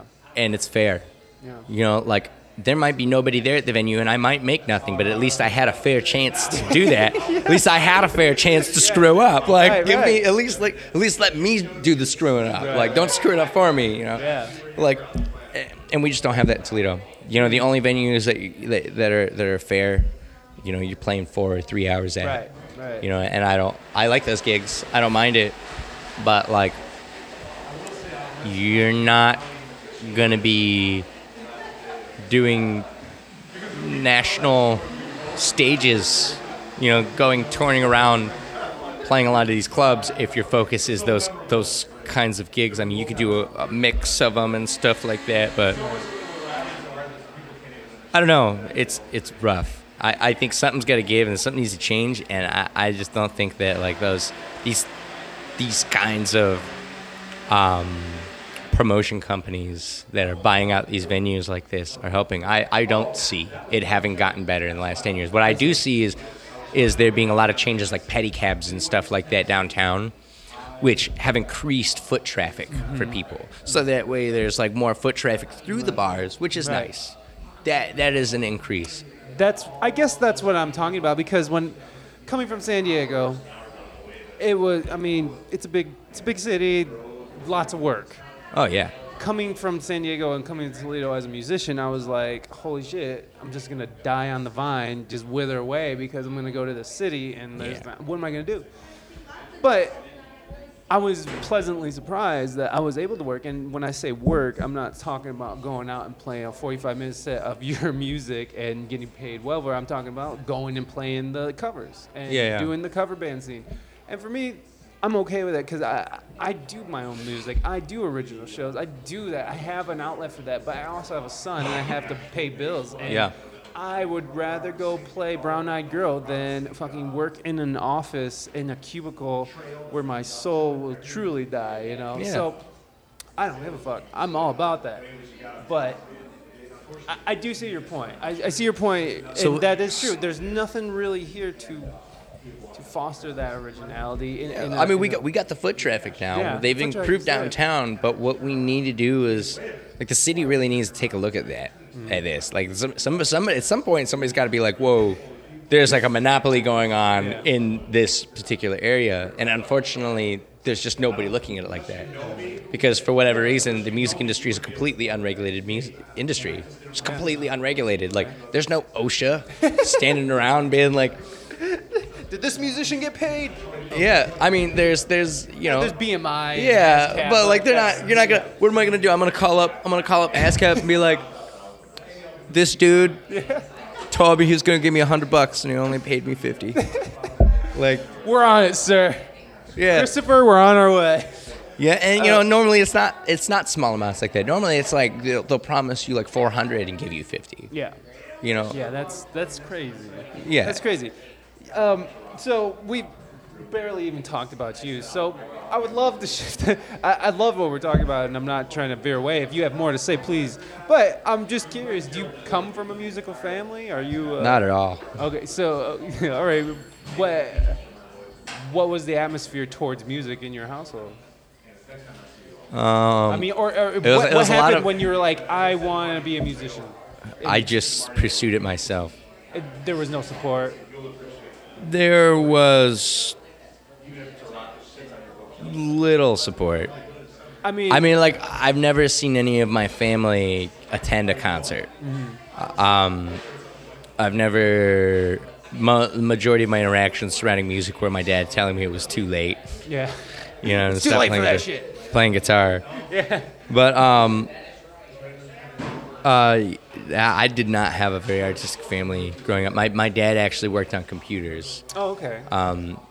He had a bunch of various jobs in computers. When I was younger, he did the onboard computers for like NASCAR and IndyCar. Oh, sweet. Formula One, hydro racing. They would collect the data from the vehicles to then use to improve the vehicle. Okay. That's interesting that your dad was sort of doing some sort of data scraping, I guess. Well, it was data collection from the insides of the cars. Yeah. They were onboard computers. They would tell you, like, this is how many G's are being applied to this side of the car. Yeah. What's going on? Collecting the analytics. And stuff. Yeah, and he got out of that as I got older because he got sick, and he went into more like network stuff, installing networks, fixing computers, things like that. And my mom, she owned like a flower shop. Okay. She was a florist most of the time growing up. So that's nice. I like it. Flowers are nice. So they weren't like don't do music. They were just like they just were indifferent. I mean, yeah, it was a very indifferent atmosphere. Okay. It didn't really matter one way or another. I mean, for me, I was a latchkey kid, so like my parents worked all the time, and so me and my sister were left to our own devices. It was like fucking Lord of the Flies. So I'm like, the fact that I'm sitting here soberish, fucking is very surprising to me. But I mean, were you kind of latchkey then? Like, were you just sort of left to your own devices? They were like, just do you, and we're gonna do us. I mean, I'm just curious. Like, it seems like the indifference. Because my parents were kind of indifferent, but they were supportive. They were like, I guess if you want to do that, I'll buy you a guitar. They put up with my shit, but I don't know. Well, none of my gear was bought by my family. Okay. I think like my uncle bought me like a really tiny Behringer mixer one time. Oh, that's nice. Yeah. So is your uncle play, or is he? No. So there's like literally no lineage of music anywhere in your family? No, nowhere in my family. Wow, that's I pretty much got my gear and everything. Like my family never. I would ask my family for gear, guitar strings, or whatever, and they just wouldn't get it. They wouldn't do it. They wouldn't get it. My guitar, my PRS, was actually given to me by my best friend's dad. Oh wow! When I was 15, he gave it to me for Christmas. That's wonderful. And the Ibanez amp that I play through was actually like I borrowed an amp from this kid, from this dude who's like kind of my age. Yeah. And then he very suddenly ended up moving, and I tried to give it back to him, and he's like, you just hold on to it. Man. So I did that when I was leaving San Diego. I had like amps in my studio, Yeah, and I yeah. was just like, I can't take this in the van because me and my wife van life to Toledo, but we couldn't. We had to get a storage unit, and there was all this equipment. Some broke, some worked, some wasn't mine. That was just left in my studio after years of being in there. It's just like, what the fuck am I gonna do with this? So I just piled it all on them. I did attend Toledo School for the Arts. Oh, okay, sweet.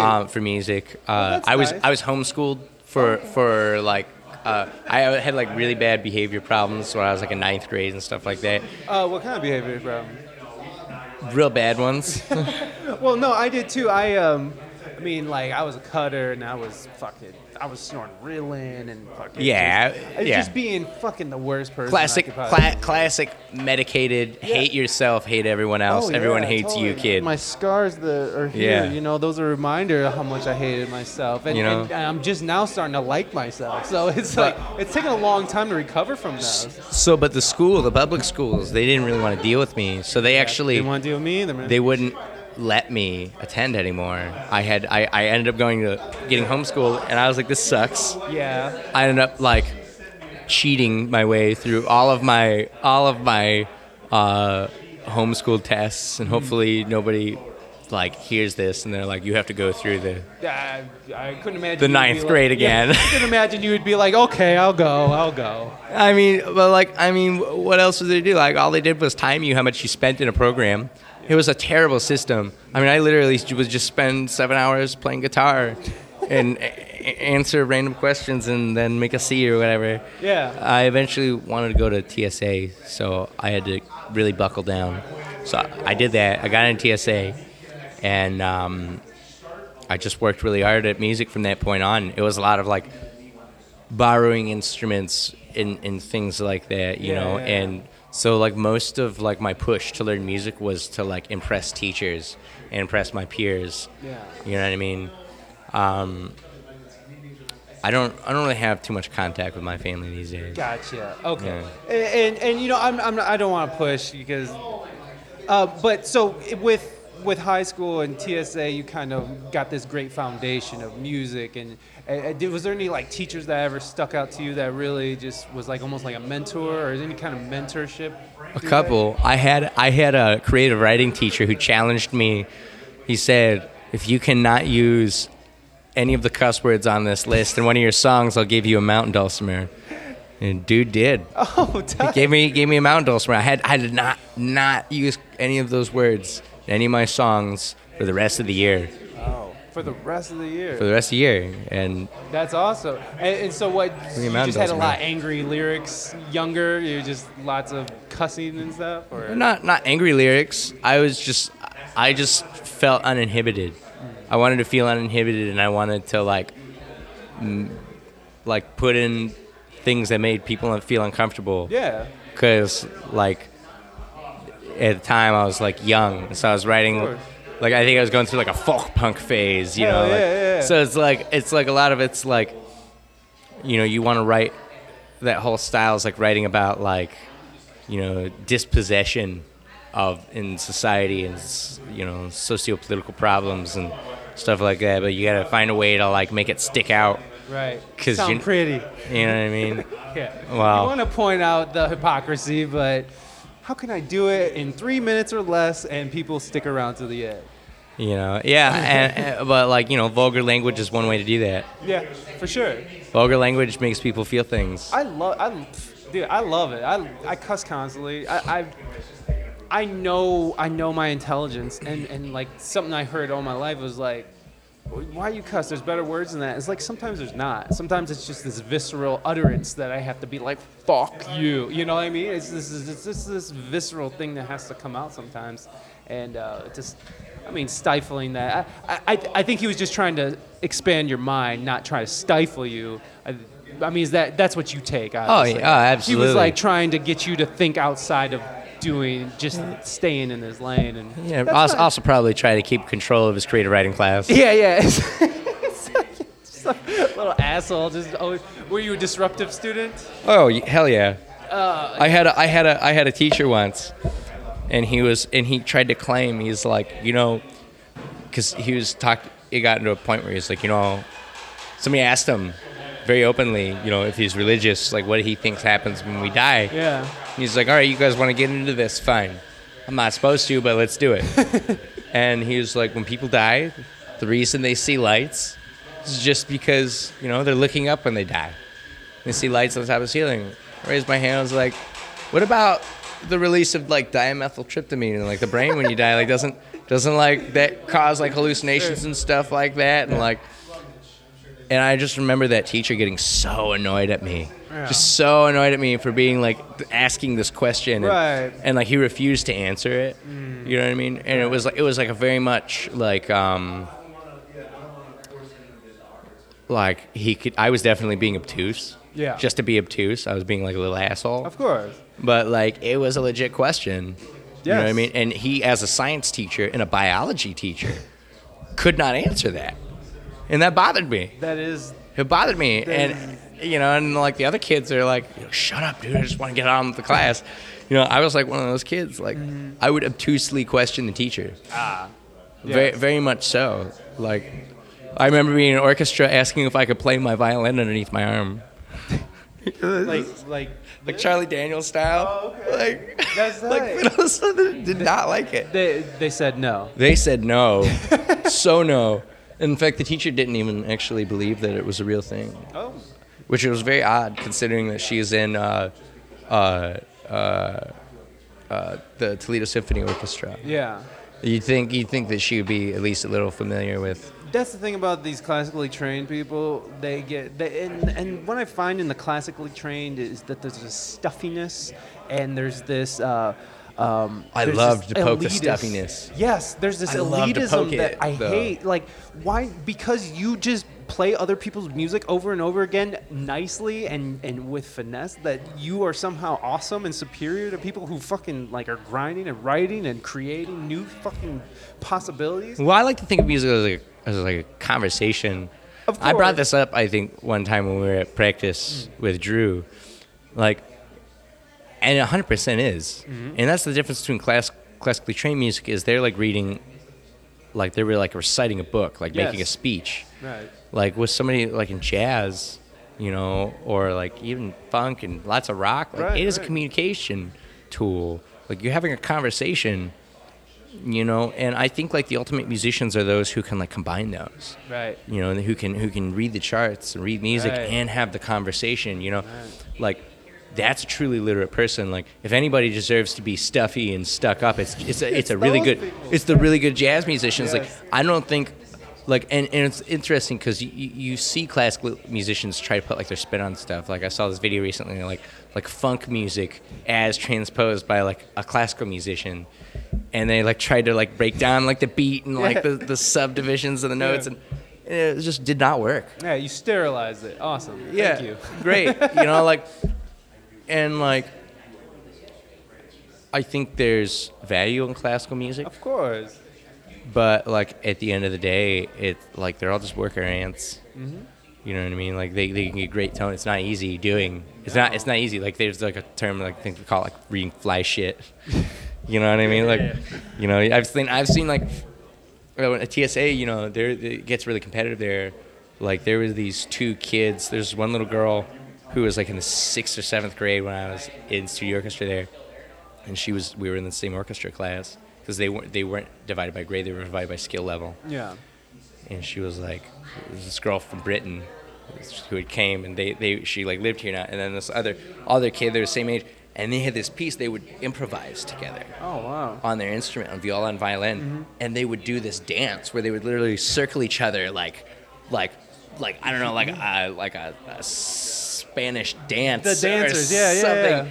And like they would just be so intense, and they would do this before class. And I thought it was one of the most talented, amazing things that I've ever seen. And there was just no other classical musicians there to do it. There was also another kid who was like really into like urban culture and hip hop, and would always come in wearing like $50 T-shirts and like whatever. He gets like super freaked out, you know, if somebody like you know spilled something near him because his clothes. He's all about his clothes. But dude could play viola like you would not believe. Yeah. You know what I mean? And I think that, like, if you can't communicate with your musician, you're not a musician. You're not a musician. Yeah. In fact, I'm going to go ahead and be adamant about that statement. Like, I like that. That's a strong statement. If you play classical music, you cannot improvise. You cannot feel the music. You cannot speak with the music. You are not a musician. Yeah. You are a robot. I know like this is gonna be really unpopular, and like go ahead, send me hate messages to my inbox. Like I challenge you, like do it. I don't care. I'm gonna stick by this statement.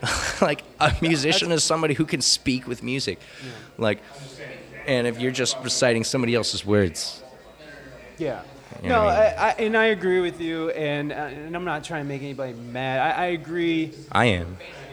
Well, okay, that's great. I mean, like, no, because I find validity in all the music that is being done. I mean, like, it took time. They put the work in.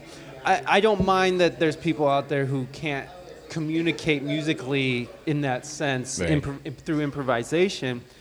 It's just that I don't appreciate the stuffiness that comes along with it. It's like when people are talking shit about like hallucinogenics who've never done hallucinogenics, or people who talk shit about pot who's never done pot. It's Yeah. like, how do you fucking even know if this is bad or good for anybody just because Well, someone told you? You know what I mean? Like, And it's sort of like that stereotypical banter. Like the only reason I would want to say that is because they're stuffy. Like maybe if they weren't stuffy, I probably wouldn't even No, go as you far as wouldn't to even say something. care. I wouldn't even care. I probably give a wouldn't. shit. It you was know like, what I mean? go play your fucking viola, play Bach until your fucking But like eyes fall out. the contention creates a feedback loop of contention that makes me just want to say things that are.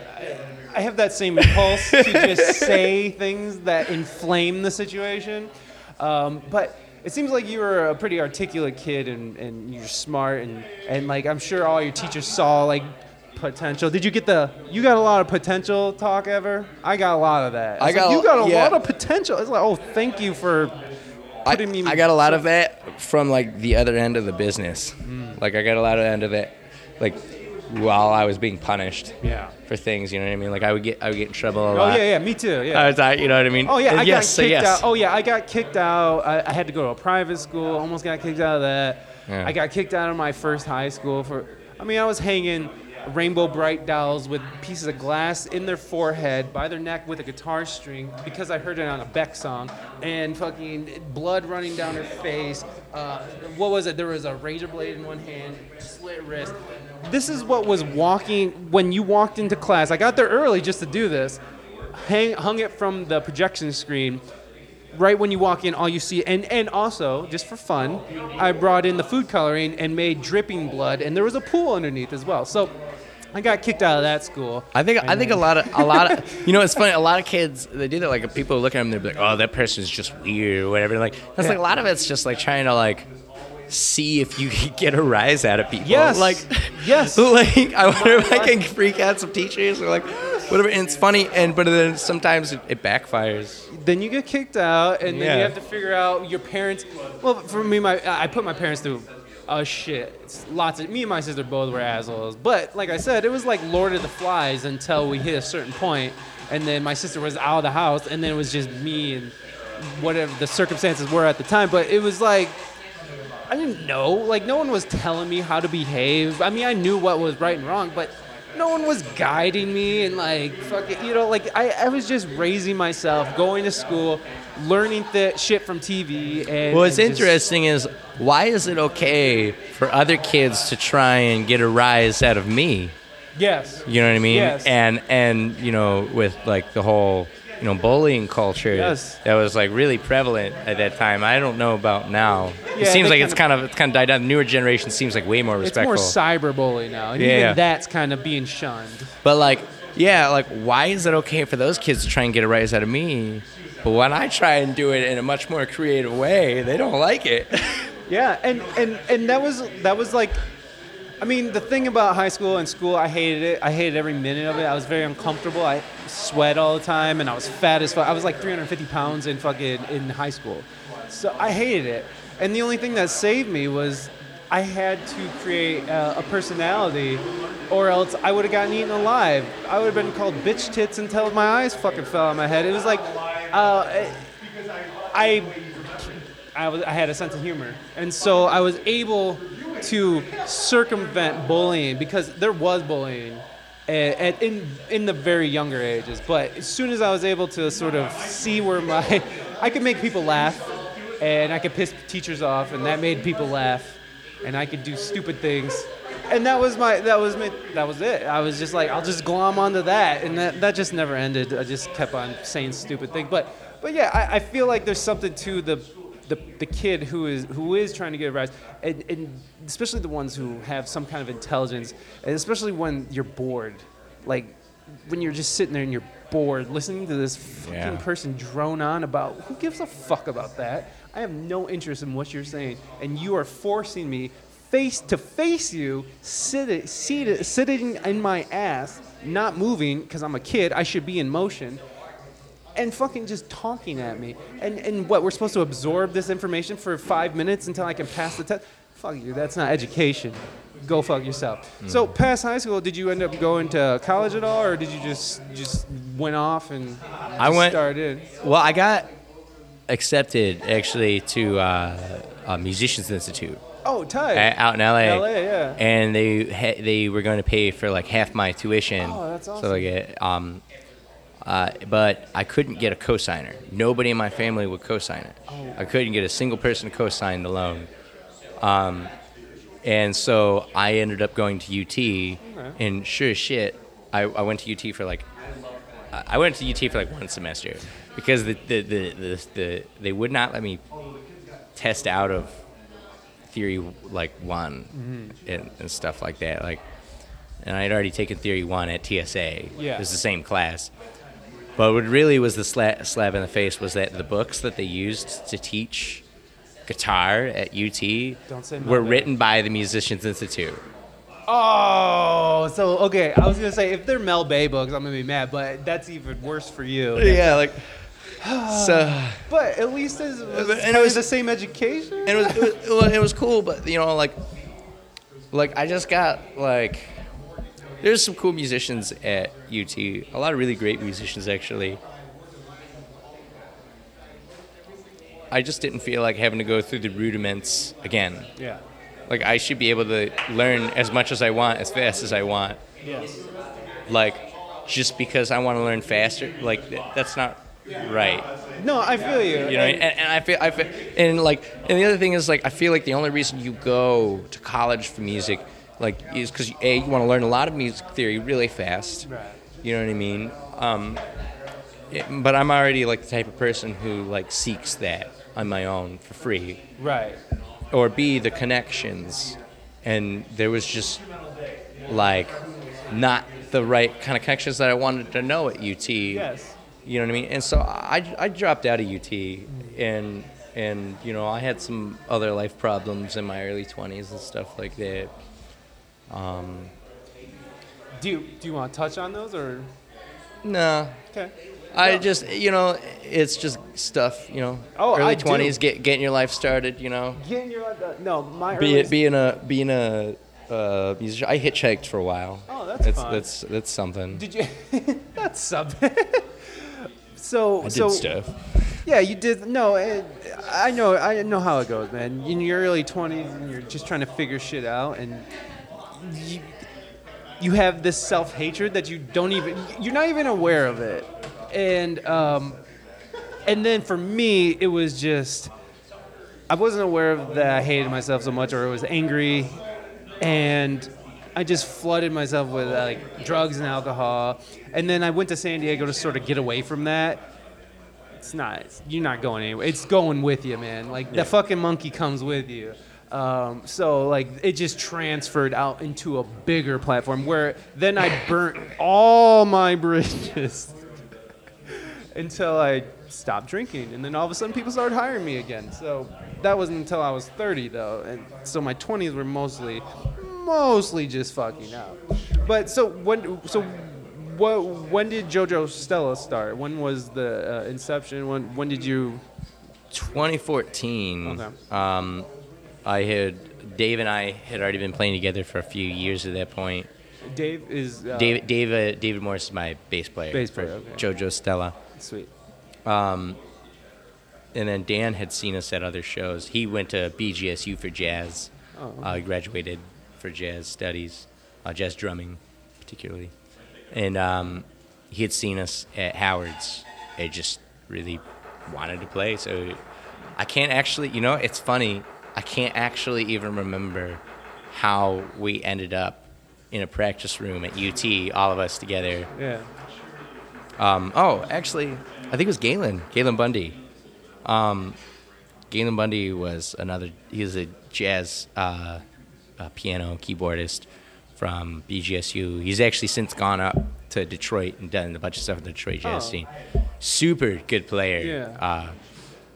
Yeah. He brought Dan in, and then Dan ended up sticking around.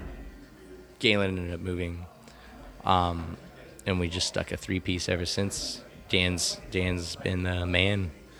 When did you guys release the album? Because you guys have an album out that's what was 2018.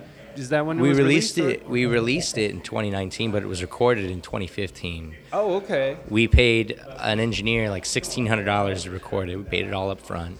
You know, the whole album is actually recorded live. Like it's all like done at once. Okay. Yeah, you can kind of hear that. Except for the vocals, I did overdub the vocals. Okay. But the engineer ended up just getting a job offer to work in California, out in LA. So he just moved. Oh.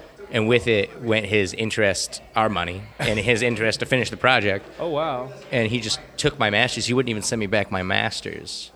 So I could finish the album. He took my money, and so I had no more budget, obviously, to do anything else with.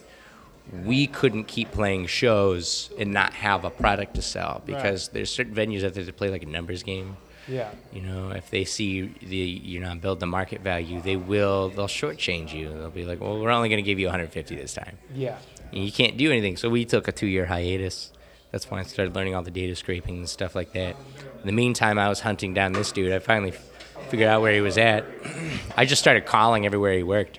All the studios, I was like, yo, your engineer stole like $1,600 in my masters from me. Damn. Like, and I finally got him back. He sent me like this one day I got a package in the mail that was like an external hard drive and a really passive-aggressive note. He had copied like his programs folder with all of his plugins and stuff like that, and just copied it onto the thing. But like, I mean, you know how programs work. Yeah. Like, there's no licensing to any of the programs. Right, like, right. I can't use any of these plugins. Yeah, what am I gonna do with this? And I don't want them at that point. Like, Right. at this point, like, I just want my masters so I can take it to another studio just want my to raw do my files, vocals bro. Yeah. and like. And this dude, I gave you like $5,000 in plugins and all that, and I'm So like, you what am I didn't give me shit. That's awful. And dude ended up moving back to Columbus. Look for a shady Italian dude who's about my age, offering recording sessions. I would just stay away from him. Then stay clear of the shady Italian dude. So how did you end up finishing it then? I had a buddy here in town named Mike Pierce, who owns a studio out in Northwood called 6010. He's a really good buddy of mine. He and I actually over the process of this became really close friends. Oh, that's nice. And he gave me a really good deal to finish out the record and everything, and he put a lot of time and work into it, and he did it for a nice, decent, cheap price. But yeah, it slowed us down. So you were still able to end up getting like the wave files and the stem files off of it. It just the wave, like the plugins that he had, the effects that he had on it, just that was gone. Yeah. All the mixing, all that, and then like any cuts and stuff, like we had to figure out like if there was like a guitar solo, like there might have been like one song where like I hated the guitar solo, so I took the guitar solo out. Yeah. And I just like recorded 3 guitar solos and then like pick the best one. Right. Kind of thing. You know what I mean? So like there's some of that's not live. Uh-huh. You know. But like like we had to refine all that. Wow. That's a pain in the ass. Really, yeah, it took about an extra 6 months. So it was like we recorded it December 2015. You know, and we didn't get it out until January 2019. Oh, wow. Oh, we released our album in January too. Awesome. What's the name of the album?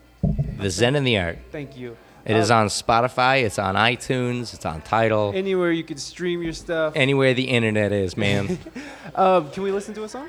Yeah, sure. I'm sorry I don't know the names. I listened to the album. It's great. But there's one that sticks out. It's a very bluesy one. I think it's the third song. Grabbing my phone like I'm going to be able to just pull it up. Do you know what I'm referencing? Yeah, the song Save Me. Yes. Yeah, let's listen to Save Me, and we'll be right back.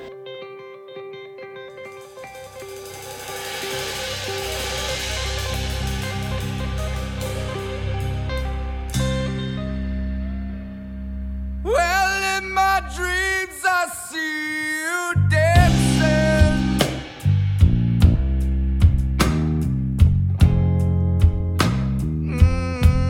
with Paisley in your eyes.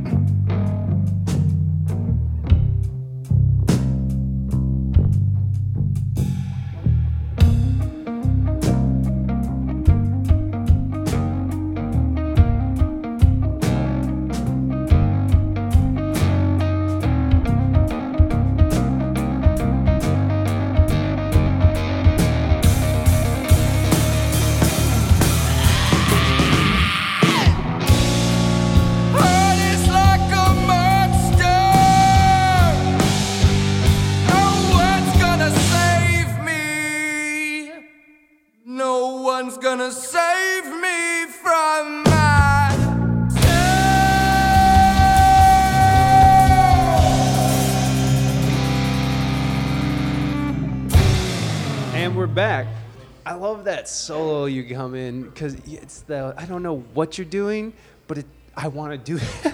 But there's the part where it's like boom, boom, boom, boom, boom. It's like you're playing these little chords that they're not chords, but they're like the way you're using it to solo. I wish I could explain myself better, but it's just in classical music we call them double stops. You were trying to tell me about that. Yeah, actually, like on violin, or at least this is what I call them, because on violin they call them double stops. It's when you make like two notes, kind of make like a chord, and you move them around. Right. Stuff like that. But that's always been like a trait of my playing. That's kind of where I got that from. Yeah. Is just moving those two note chord shapes back and forth, up and down, and I tried to mix that with like some minor harmonic, melodic. Yeah. Further minor, on down the line, you come in with your minor. No, I dig what you guys are doing. So now you guys, because you said you don't really play Toledo a lot, you guys played the Bronze Boar.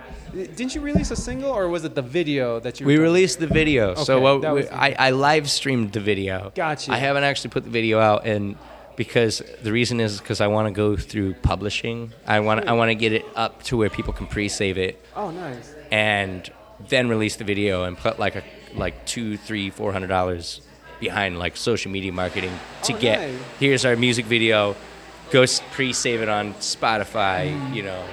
And try to get on an editorial playlist. And I see. So you got a plan for this. You got a plan for this. Yeah. Always have a strategy. Always know what you're gonna do. I'm telling you. These 2 years that you invested. When did you start? And I know we're getting close to the end here. So when did you start doing Bitcoin? Like when did that sort of slide in there? The mining stuff. Probably like early 2017. Okay, but I'd heard about Bitcoin a long time ago. Like a long time ago. Like when I was like still in high school, I remember somebody being like, "Bitcoin's like $60 right now." It's like, wow. I've got like $160 right now. I should go buy some. Did you? No. I wish I should have. One Bitcoin is only $60, and now you were saying to us. I mean, last time you checked, what is the worth of one Bitcoin right now? Well, dude, last week it went like, how do I describe this? So, December 2017 went up to $20,000. Yeah, there was that spike, right? And then it crashed. Yes. Down to like 3,100 over the course of like all of 2018. Wow. And then December 2018 it hit 3,100, and then immediately just V-corrected and stayed for like 2 months between like 3,500 and 4,500, and then all of a sudden, like the last 6 months, it spiked. It went all the way up to like 13,000, like something dollars, damn near almost $14,000. Yeah. And recently, it started correcting back into like the 9,000 something dollar. It probably needs to do like, at least a good like 30-40% correction. Like a Fibonacci retracement or something like that, I don't know what you're talking about. Like I don't know. I know kind of what Fibonacci, the sequence thing, but I don't get it. I don't understand it. But generally, if you've got something that like, 4 X's, there needs to be like some sort of cool off period. People have to close out their gains, maybe go into other assets. Waves and stuff. Yeah. So like right now we're probably in a corrective phase. And so what made you go out and be like, I'm gonna start doing this? Like, what was? Oh, completely unconfiscatable money. like think about that. Yeah. Decentralized. If for some reason you piss off the government, they can shut down your bank account. They can just say you don't exist. Yeah. You can't confiscate Bitcoin.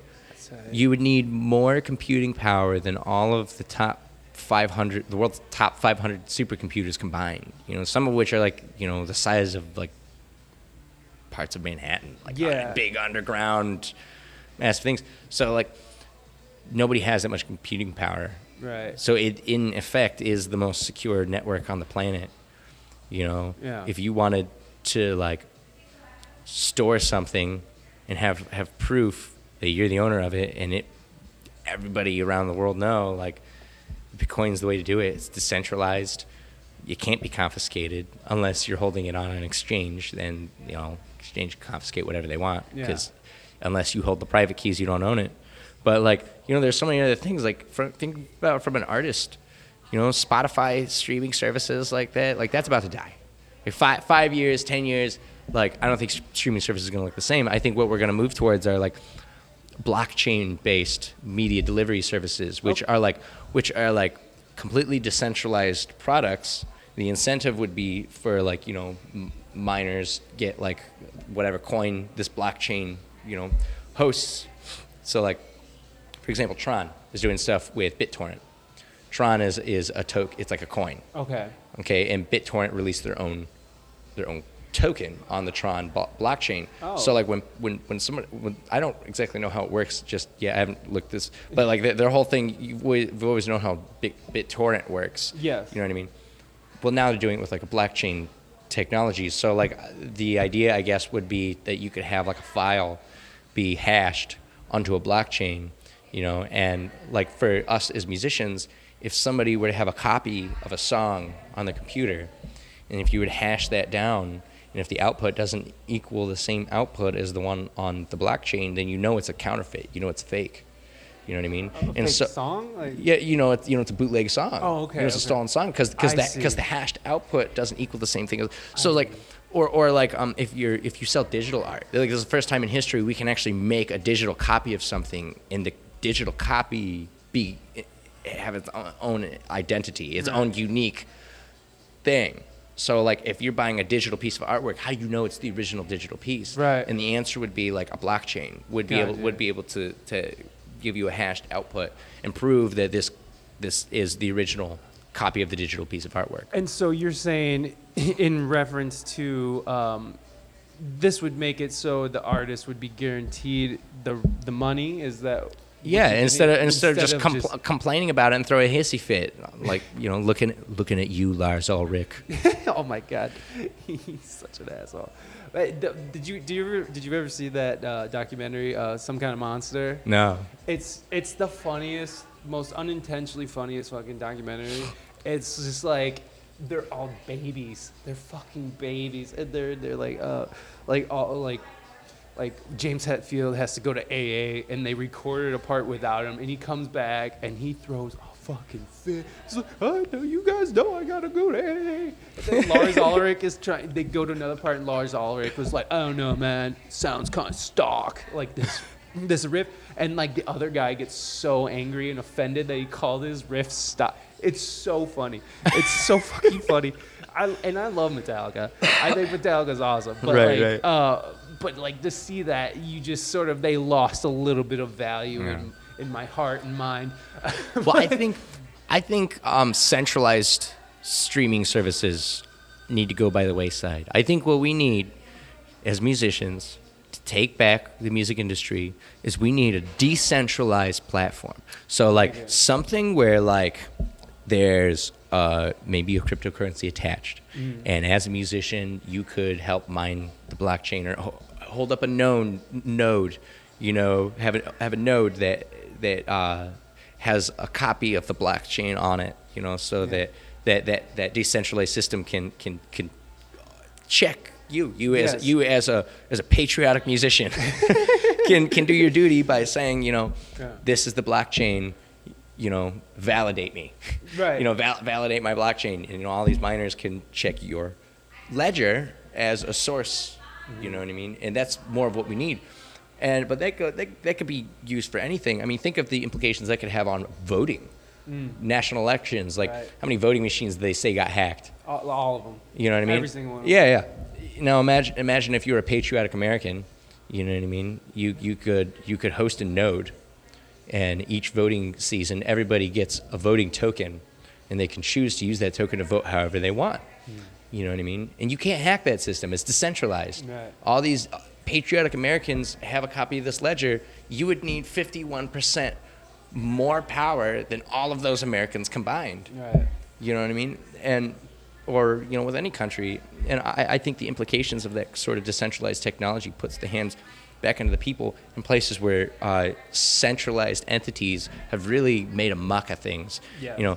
So like decentralized streaming platforms, music streaming platforms that are truly decentralized and can really do the monetization process.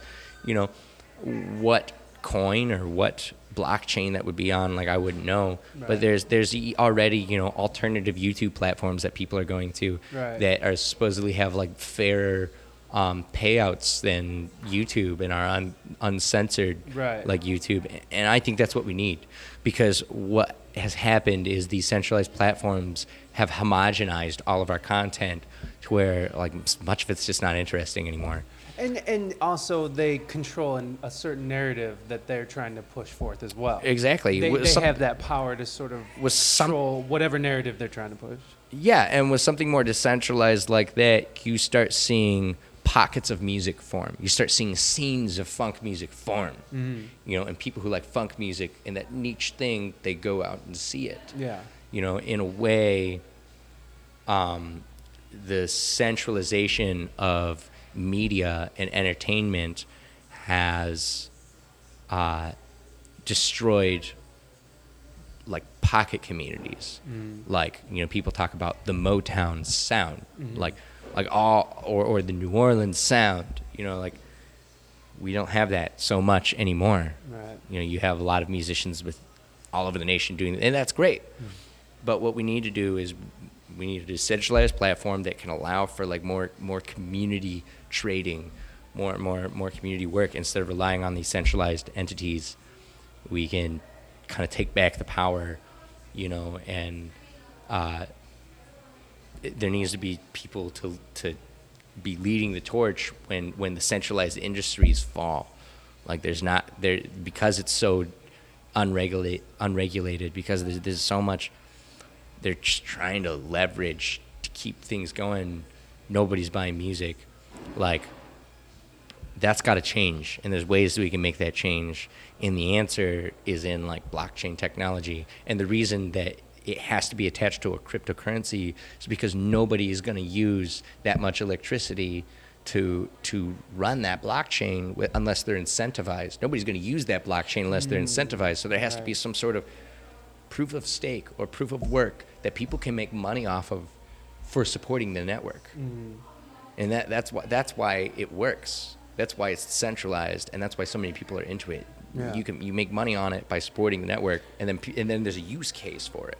Do you think that as technology progresses and stuff, I mean, like that these blockchains will be able to be ran from like in a smaller space, using less power, as technology progresses and in the next few years? Do you think that is something that can happen? Because as of right now, you're talking about like this, like these huge systems, these like $5,000 or $6,000 systems that are eating up all this electricity. I mean, at this point, it's not. Well, there's proof of stake. There's proof of stake, which doesn't require mining. Okay. But there's security issues with it. Okay, I think maybe I'm getting the terminology confused because I know so little. So blockchaining is not the same as mining. I thought like a blockchain is like having like your servers and the cooling stuff. So a blockchain is just the type of database. Okay. So the way a blockchain works is like you have a set of transactions or a piece of data, and it's hashed into a block, right? Okay. And then you have the next block that forms, right? But the next block contains all of the transactions and data from the first block, as well as new transactions and data. And then that third block then contains all of the information from both those blocks, puts them in, you see what I mean? So the current block that's being mined on the Bitcoin blockchain also includes data from the very first Bitcoin ever mined. Oh, okay. So that's why it's an immutable platform. When something happens on it, it's forever. Oh, okay. And then there's different kinds of blockchains. You know, well, the blockchain is just a database, but you can have like a proof of stake to do that validation, or you can have a proof of work. Proof of work requires, you know, someone hosting a node, which holds the ledger of all the transactions, and then somebody mining it, which you know creates the digital asset, and then like, you know, checks the ledger, you know, as well as like creating incentive for people to actually have the network run.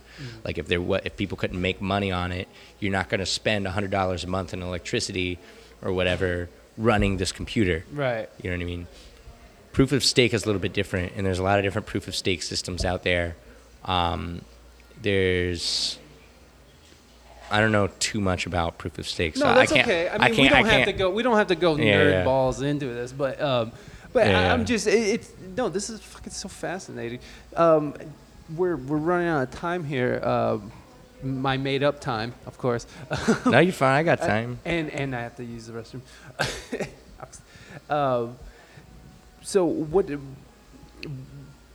what is your goal with JoJo Stella? Like, what do you want to do with the band? I mean, are you looking for a national recognition? I know it's such a screwed up industry, and it's so hard to even sort of know what direction are you going with the band, and with all the work you're doing with data scraping and all the what is your end goal? What is your result? What are you looking for JoJo Stella? Well, JoJo Stella is like, well, it's art for one. It's music. It's like always been like a vehicle of like self-expression. But like I really would like to ultimately just tour and play music and content creation, obviously.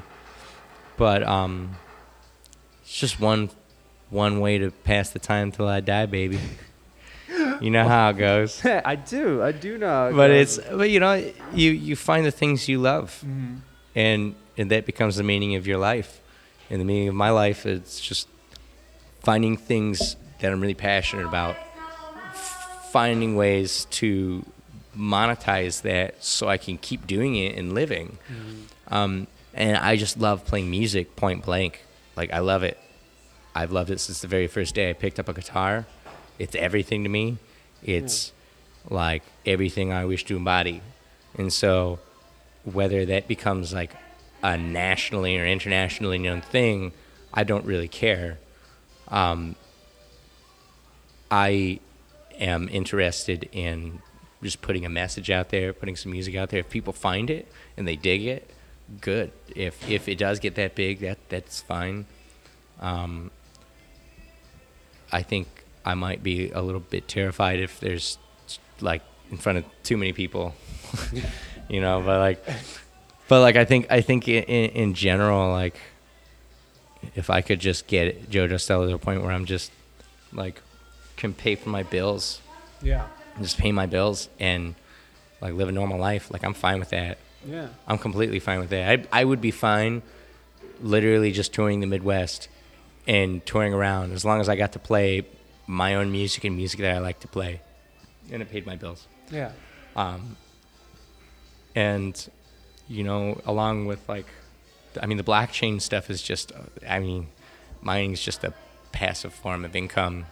You know, it's a speculative investment, you know, and, you know, at some point I thought about starting like a booking and data management specifically, like a company that we don't do talent management per se. Like, I'm not going to go out and try to make the artist look good under certain means. Like, my goal would be to specifically book them and just manage their data, you know, and not do like, when you say talent management, there tends to be an air of, you'll also do a little PR here and there, you know, like, I don't want to do any of that. I'm trying to start a company called Nova House.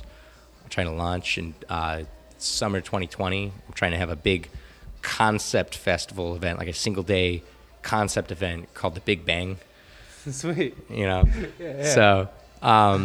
so there's some of that, and I'd like to eventually, like, you have a podcast. I'd like to start doing live streaming and really tackling spreading more information about how artists should manage themselves in the coming, not filled with gimmicks, not filled with here's how you growth hack Spotify, here's how you get like this, because like there's so much of that out there, like you can find it anywhere, and you know, I might actually literally put it as, here's how you growth hack this centralized platform, here's how you take advantage of this algorithm, and that's fine. But like, what my target audience are people who are extremely talented, really great musicians, maybe just coming out of college for jazz studies or something like that, or maybe not at all. Maybe they literally just like an acoustic folk artist, whatever. In convincing them not to sell tickets, convincing them to do things the right way, take the right steps, and I have a platform. I'm trying to maybe hire some web developers. And these are all ideas I'm building prototypes for. I haven't really like solidified anything, but I want to get a web developer. I want to start I'm trying to get a program together called Starcross. Starcross is basically my vision of like this whole Slack social media networking thing for musicians, and the idea would be that you could go on there as an artist needing a certain amount of dates, and community members could book each other. You could have freelance booking agents on there that you could hire out, you know what I mean? But it ends up being like natural selection. Like obviously, if you have no market value and you're trying to ask for $600 to play a 1-hour show to fill a date that's 2 weeks out, no one's going to book that. Right. You know what I mean? When you post that, and then there's like certain like checks and balances so people can't take advantage of the system. But like a lot of back-end automation, like one of the things I realized when I was working with Alchemy House was these companies have real big issues keeping track of who reached out to where and when, and so you get a lot of double booking situations, you know what I mean, or situations where 10 people reached out to the same venue. And let me tell you something, like the venues do not like being contacted by 3 people at the same thing. Like it really confuses them. Yeah. It comes off as super unprofessional. Right. This would be a way that a band could say, hey guys, community members, friends, anybody out there, we're this band. We're looking to get this much money, minimum. We need this date filled. And you could have 100 people reaching out on behalf of this band, and none of them would ever reach out to the same venue. Because there's like venue claiming, like this agent claims this venue, you know what I mean? And they can only hold on to it for this many days, you know what I mean? Yeah. Things like that, but like a system like that, we need that. We don't have that. And right now, similar systems don't even have back-end automation or any sort of workflow automation like that. And dude, I kid you not, there's people paying like $800 a month for similar software, you know. But we need something like that. We need something like that is a subscription model, that is cheap, and that is decentralized, you know, and creates a golden standard. I mean, if every industry has some sort of gold standard tool. It just happens to be like for us as musicians, we need products. We need like software that handles this stuff. And my goal would be to take somebody who has no idea about how to run their business as a musician and literally make the platform so easy to use that like a teenager starting a metal band could do it. Yeah. You know what I mean? And have it be set up like Slack, where you have channels where you can invite people in to your data sets, to work with your data sets, you know, and you can work with theirs. Yeah, you kind of know what I mean? Yeah, I kind of do. I mean, you're building like almost like a social network of information. Yeah. That's sort of. But it's a network for people to leverage their data. Right. And work together and dehomogenize some of the booking industry. Right. Cut out the middleman of sorts. But you know, this is just speculation. These are ideas. And this is some of the stuff I want to do. Nova House is a booking company, and then my automation workflows put into a product that's very easy to use for other musicians to utilize in some sort of decentralized fashion, you know. And I guess that's kind of my goal with music.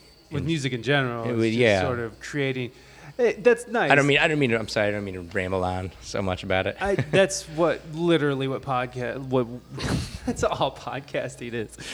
But I appreciate it though, because sometimes okay, I'm not gonna do that. I was about to shit on one of my guests. I'm not gonna do that. Yeah, you know, like when you talk to somebody and they're just sitting there giving you yes or no answers, and you feel like you have to like you pulling teeth, you know. It doesn't make for very entertaining situation. I try to write a line between like, you know, giving content, but like not Well, yeah, because what you're talking about, and I'm sitting here thinking as well, is like these are fucking genius ideas, and like maybe this isn't the place to say it. Maybe you should launch it, but I mean, whatever. You obviously talk about it and you're open about it, and it seems like it's something that you want to be very accessible for people. And where I'm coming from is someone stealing your idea and then implementing it, I suppose. But I mean, I wouldn't care if they did steal it, because the difference between me and them is I don't really care about making money off of a platform like that. Yeah, that's what my model would be literally like, remember we were talking about booking agents, right? How you get a booking agent to book for you between 10 to 15%, right? So like let's say Drew posts on there. He's like, hey, posts on the booking on the gig requests, area. He's like, and it's a web app too. It's like a progressive web app. That would be the thing. It wouldn't be like an outdated. It would be like a full web app. Like you could actually like run it on a tablet kind of thing. Yeah. So like Drew's like, I need a gig on the 30th. We're looking for $200. Yeah. Well, whoever booked that for him would get 15% of whatever they booked for him. You know what I mean? And then we as a platform would take like 0.5% of the overall gig amount. So if he made let's say, just to make it easy, $100 for 100%, $100. That booking agent, once the gig's booked, the day after the show happens, that band pays escrow. We take like 50 cents out, because that's 0.5%. Yeah. And the booking agent gets $14.50. Right. You know what I mean? And that's how that would work. Right. And that's how you could incentivize musicians to book for each other, but get around the representation issues, because then you have freelance musicians jumping on this platform to just sit there all day. And that's what you're talking about, the value of just a musician knowing this guy at the venue who could get a booking, who knows somebody, a direct line to that venue. Yeah, and then you get bands trading data. There might even be a band that's got like some really golden level like contact, and he's like selling it for like $100. Like if that's how he's making money, that's how he's making money. Right. But like my goal would be to make a platform like that where we're not making very much money except for our infrastructure costs, and I highly doubt anybody's gonna want to beat me on that, because I'm willing to spend thousands of dollars to get that developed and then put it in place, and not make any money on it. And if somebody else did that before me, like they might make money on it, but mine's going to be more reasonable because it's cheaper. You know what I mean? Yeah. And the money is staying within the artists. You know what I mean? Like, and all they're paying for is to support the platform. So go ahead. Whoever, go ahead, steal this. Yeah. Unless you're willing to do it for next to nothing, like, good luck, like, beating me. No, I love that. That's awesome. And that little follow-up on that, like, made it way more clear to me what you're trying to do, and that is so fucking beautiful, man. That's a very beautiful. That's definitely like one of those leaving your space better than how you found it, because we see the toxicity of how, having to sell your own tickets or going through fucking some asshole, or just the monotony and the bullshit that you have to, where you're spending more time trying to make these connections than you are making music. Or even providing like a space for people to make those connections for themselves in such a way where everything's laid out for them. Like, if we could find a way to work with like Indie on the Move and get their data sets, you know what I mean? And get like the Indie Bible, or even like if they won't do it, screw it. Like I'll scrape their data sets, and then I'll scrape the Indie Bible, and then I'll just mesh them, and then I will own the data, because it'll be a concatenation of data that we put together in our own research. You know what I mean? And if that's what I have to do, that's what I have to do. I'm willing to spend the time doing that. I'm willing to take hours and hours of my time doing that, because not only do I want a platform that I can literally just log into, and I can be like, these are the venues I like to book at. You know what I mean? And literally just click a button and it writes the email for me. You know what I mean? Wow. It writes a suggested style email. It shows people this is how it works. Many new musicians get in and they write like books to book their band. Like they literally write like a 2-page email. Yeah. Like you literally want to have the shortest email possible. Like I think my maximum email length is like 3 sentences. Could you just say those sentences? Yeah, here. I'll actually read one off. Another thing is, if someone was reaching out to you and be like, "Hey, we want 500, but we're negotiable," is that something that's a turnoff to you if you were a booker? If they're like, "Hey, we want $500, but we know this is a new market, so we can negotiate that price." I would tell them straight up, like, because people ask me all the time, how much does Judge Stella get paid? And my answer is always like, I try to get at least 300 for this band. Mm-hmm. If it were a talent buyer asking me, I'd tell them I try to get at least 500 for this band. Mm-hmm. but like it depends on the market value of the show, and I'm gonna say market value of the show, not market value of the band, mm-hmm. because you might not have a market value anywhere, and that venue can just pull people like nuts, and you walk away with $800. Right. That festival organizer, promoter might know so many people, you might walk away with $800. There might be nobody there, because the venue can't pull, the promoter can't pull. Right. You know, so a lot of times it's not even just up to the band; it's the market value of the show. Yeah. So, like, if a festival promoter contacts me, they're like, "Well, how much do you guys want?" I'm gonna be like, "Well, I'm gonna look at the event page. I'm gonna look at it. I'm gonna make a smart risk management, like a risk deduction from this, and say 400, you know, or 250. Like, I'm gonna be reasonable about it, because you can tell, you can do, there's math that you can do, and you look at the ticket price, you look at how many people are attending say they're attending on Facebook. You know what I mean? Facebook metrics are all screwed up, you know, but you can get an idea, right? And chances are, like, that idea is gonna work. You know what I mean? If you know, if there's like 1,000 people on Facebook that say they're going, you better bet I'm going to ask for $500, and I guarantee you the festival can pay that if they want us bad enough. Right. You know what I mean? If there's like 150 people that are going to be there, like, I'm going to ask for 250, 200. Like, it just makes sense. Right. Like, but like those booking emails, like, here's what those sound like.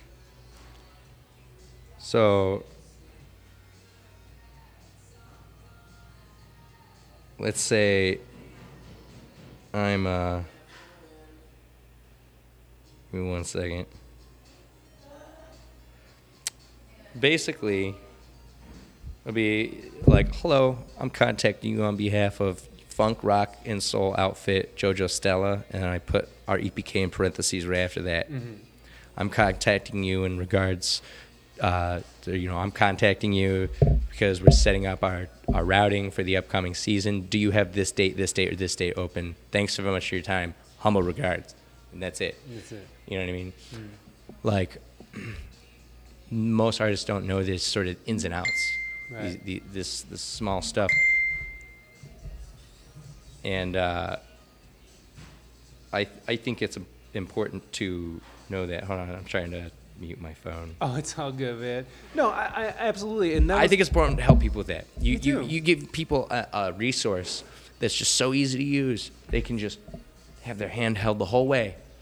It creates a golden standard for interaction, and we've created an economy for ourselves. There's no longer an unregulated thing. There's etiquettes. I mean, there's already etiquette and stuff like that. You know, like, break down your kid off the stage. Yeah, get that shit out of there right away. Like stuff like that. But like real etiquette. I mean, like, I've played concerts where for 1 hour, we played for 1 hour and made $800. Yeah. I've played concerts where we played for 5 hours and made $50. Right.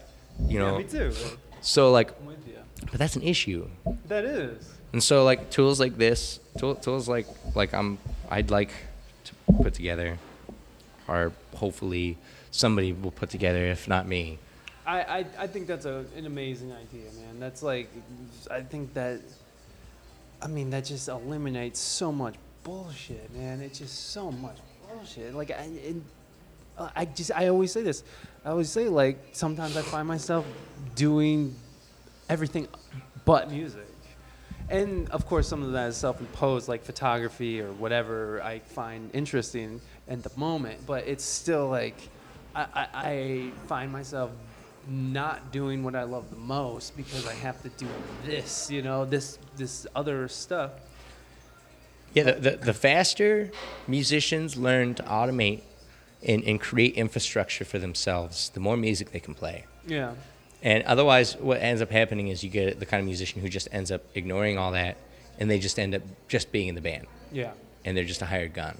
Yeah. And that works too. Yeah. And those guys are really good. That's, well, I mean, like, and like I was able to do that kind of, and I'm not going to put myself, I know where I stand when it comes to my abilities, and like to be a hired gun that just can sit in on any situation. Like I can't walk into a jazz jam and just fucking go to town. That's not me. That's not what kind of musician I am. But for specific things, I could easily be hired out, and that's what a lot of what I did in San Diego. There's this idea of like the I don't know if this is the right terminology, but the microeconomy, where like, is that what it's called? Where people like Fiverr. Do you know what Fiverr is? Yeah.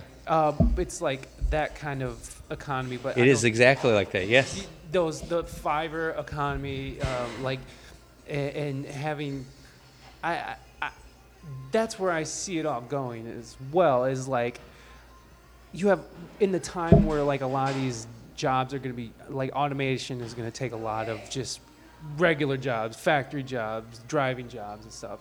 And I feel like this is probably how it's going to end up, you know, with this. I don't think microeconomy is the right word. Fuck, I don't know what I can't remember the right word for it, but I feel like people are just going to have to take on other skills in order to fit, because I know when the 2008 financial crisis hit, I was in San Diego. I couldn't get a job anywhere, and like I really had to figure out. I ended up going to school and getting in debt so I could just afford to live out there, but it was but what I learned is that I had to have a lot of skills to pay rent 3 blocks from the beach in San Diego, California. Yeah.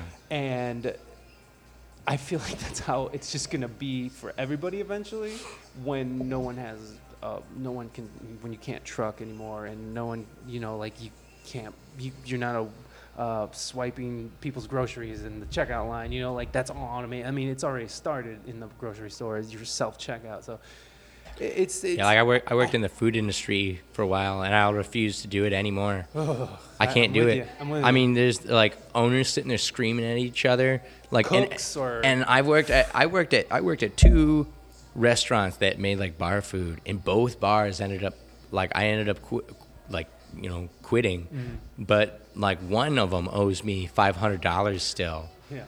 Like still like for like straight up like 40 hours of work. Yeah. You know, and just never paid me. And that was like 2 years ago. Yeah. You know, and like another one owed me $150. Like it's such a shady industry. Yeah. And like that, the whole, I don't know, like the whole service industry is going to go away. Yeah. Everything's going to be like a lot of like, you're going to see like a lot of people like buying and selling cars on the fly. Right. You know what I mean? Like trying to buy goods and then upsell them. Yeah. Totally. For a while. Yeah, I mean, you already see people doing that, where they just go around to like Goodwills and find like Legos, and then they check in, how much is this on Amazon? And then, oh shit, I'll just buy all these and resell them on Amazon for whatever that market cost is. I mean, that it's already like Uber, you know, Uber is another, like Uber and Uber Eats and any of these fucking things, like, and even Uber is going to be automated, but those kind of economies are just going to have to be made, or else, I mean, there's going to be a lot of people out of fucking luck. And, you know, I navigate through this world, thankfully, at my own behest. I don't answer to anybody except my wife, who is a very loving angel. But I don't have a boss. Like, no one's telling me when to get up. I get up with the sun. No one's telling me that. There's a certain amount of freedom that comes with that, but like, I don't know how much freedom there's going to be when everybody's sort of having to do that same thing as well. I don't, you know, I guess I just went into that dystopian future thing, but it's just a weird, I feel like this kind of economy is going to be more prevalent as we move forward, and as, you know, technology puts people out of work. It's just where it's going already. And I guess maybe I'm gloating. Maybe it's fortunate because I'm sort of already there. You know what I mean? Like, this is how I already exist. I already exist on this. You already exist on this. It's the people who've been working that same job at Walmart for 20 years or trucking for 30 years that are gonna be fucked. And people who really value stability are gonna be like, in the next 10 years, they're gonna have a difficult time. Yes. The rest of us will probably be like a little bit used to it. Yeah. I mean, there's months where we're doing great. There's months where we're not. And July is one of those months. Or June and July are definitely really great months for musicians. No, so we're kind of dealing with that right now, but we're finding new ways for revenue. My wife's an actress now, and she gets paid for it. And my son's an actor now. He just booked his first acting gig. He's gonna be a model. He's gonna make $200, his money, going in his. Dude, that's awesome. Right? Like, and he's so hype. And you know what the first thing he did? We're not like a big Christian household, but he went to a Christian preschool, so he kind of has this idea of Jesus, and we're gonna let that ride for now. But it will just turn into that general God figure, whatever the unexplained thing that whoever your God is, you know. So, but he was thankful. He was like, he stopped and he made time to give thanks, and that was just such a awesome moment that he lands this gig, and the first thing he does is like, thank you. He thanks the universe. And so that was a beautiful moment, and had nothing really to do with what we were talking about. But I just wanted to share that. Appreciate it. Because it was so cute. And for sure. First moment. And it made me feel like I'm doing my job properly. You always appreciate the people who give you your gigs, man.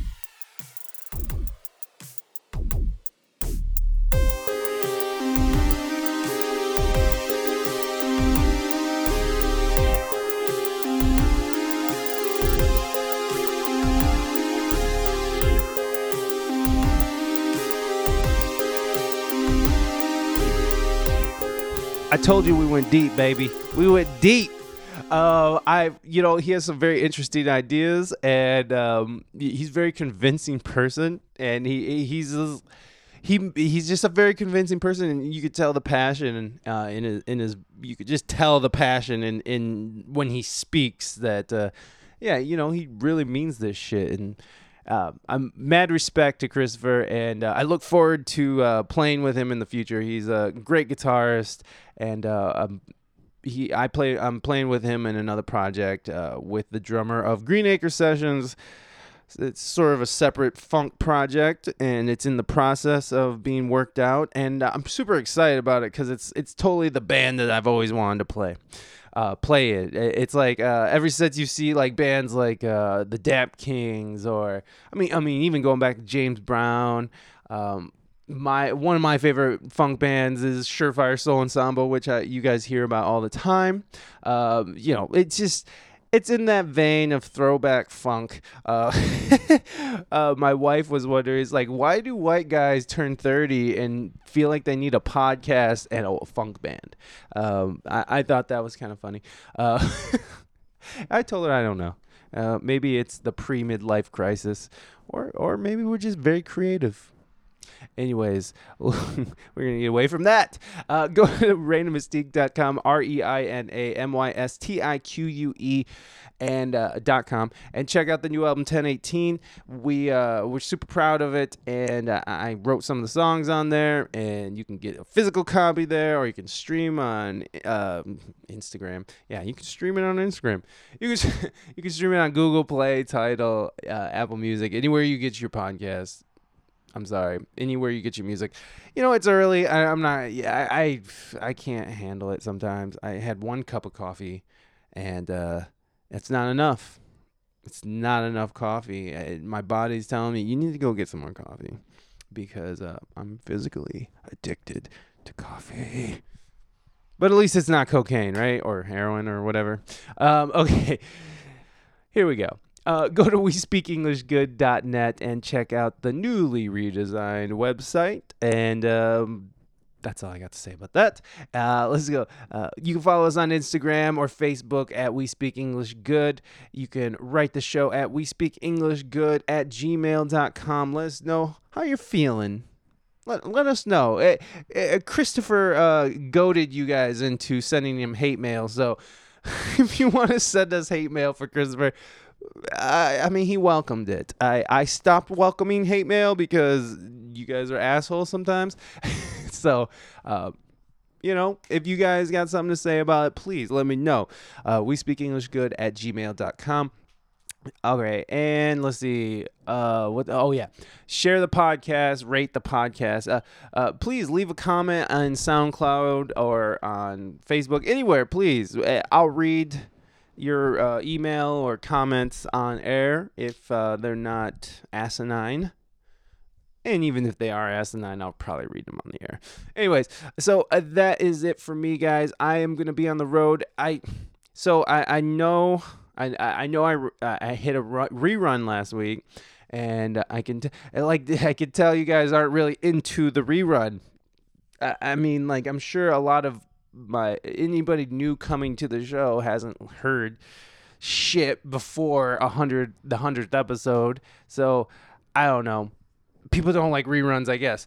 But it's summertime, and I'm busy a little, and so there's going to be a couple more reruns, but I do want to say this. I do have the 200th episode in the can now, and it's with a band member from a band that you know for sure.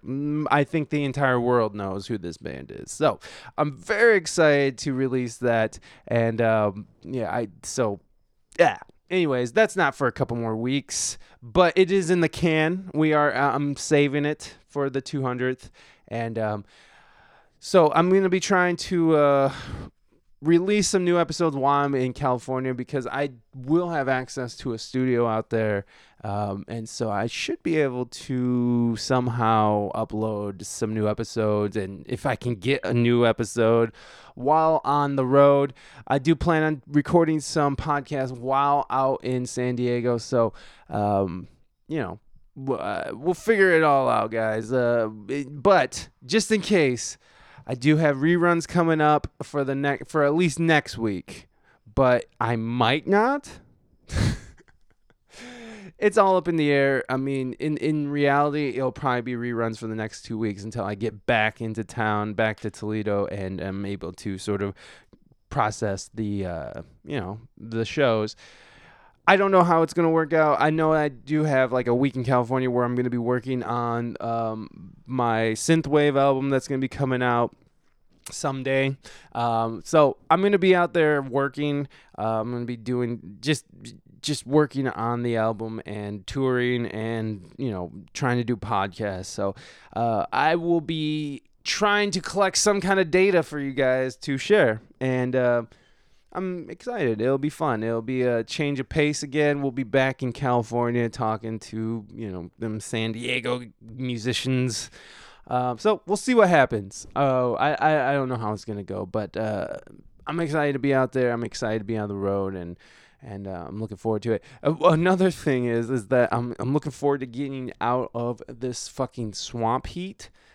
Our air conditioning went down, and we're musicians and we can't afford to fix it at this very moment, so we are just dealing with that shit. So it's like last night the temperature dropped a lot. It was like 70 degrees outside, but like the house is it holds heat very well, and so you walk outside and it's 70 degrees, and you walk inside, it's like 95 degrees.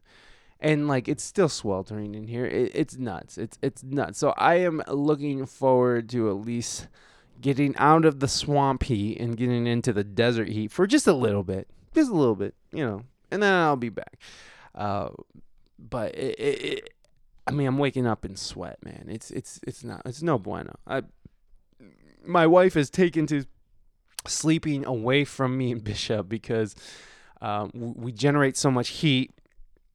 And we sweat in our sleeps, and she just doesn't want that on her or near her because it's so fucking hot, man. I mean, and I get it. Who wants to be sweat upon in the night? Like that doesn't sound. It sounds kind of creepy, actually. Someone sweating on you in the night. I don't know. I don't know where I'm going with that, but. So I am looking forward to hitting up California. There is this jam that Tim Felton of the Surefire Soul Ensemble, Coal Mine Records, go check them out. he's running out Rosie O'Grady's, which is this awesome bar in San Diego that is totally has given the power of the music to the musicians, and they're so awesome. They're like one of those people is like, if you vouch for a musician, they'll be like, yeah, we'll give them a shot.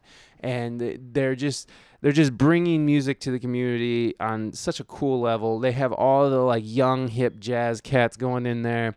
Now Tim is running a weekly thing every Tuesday, I think in the summer or maybe forever.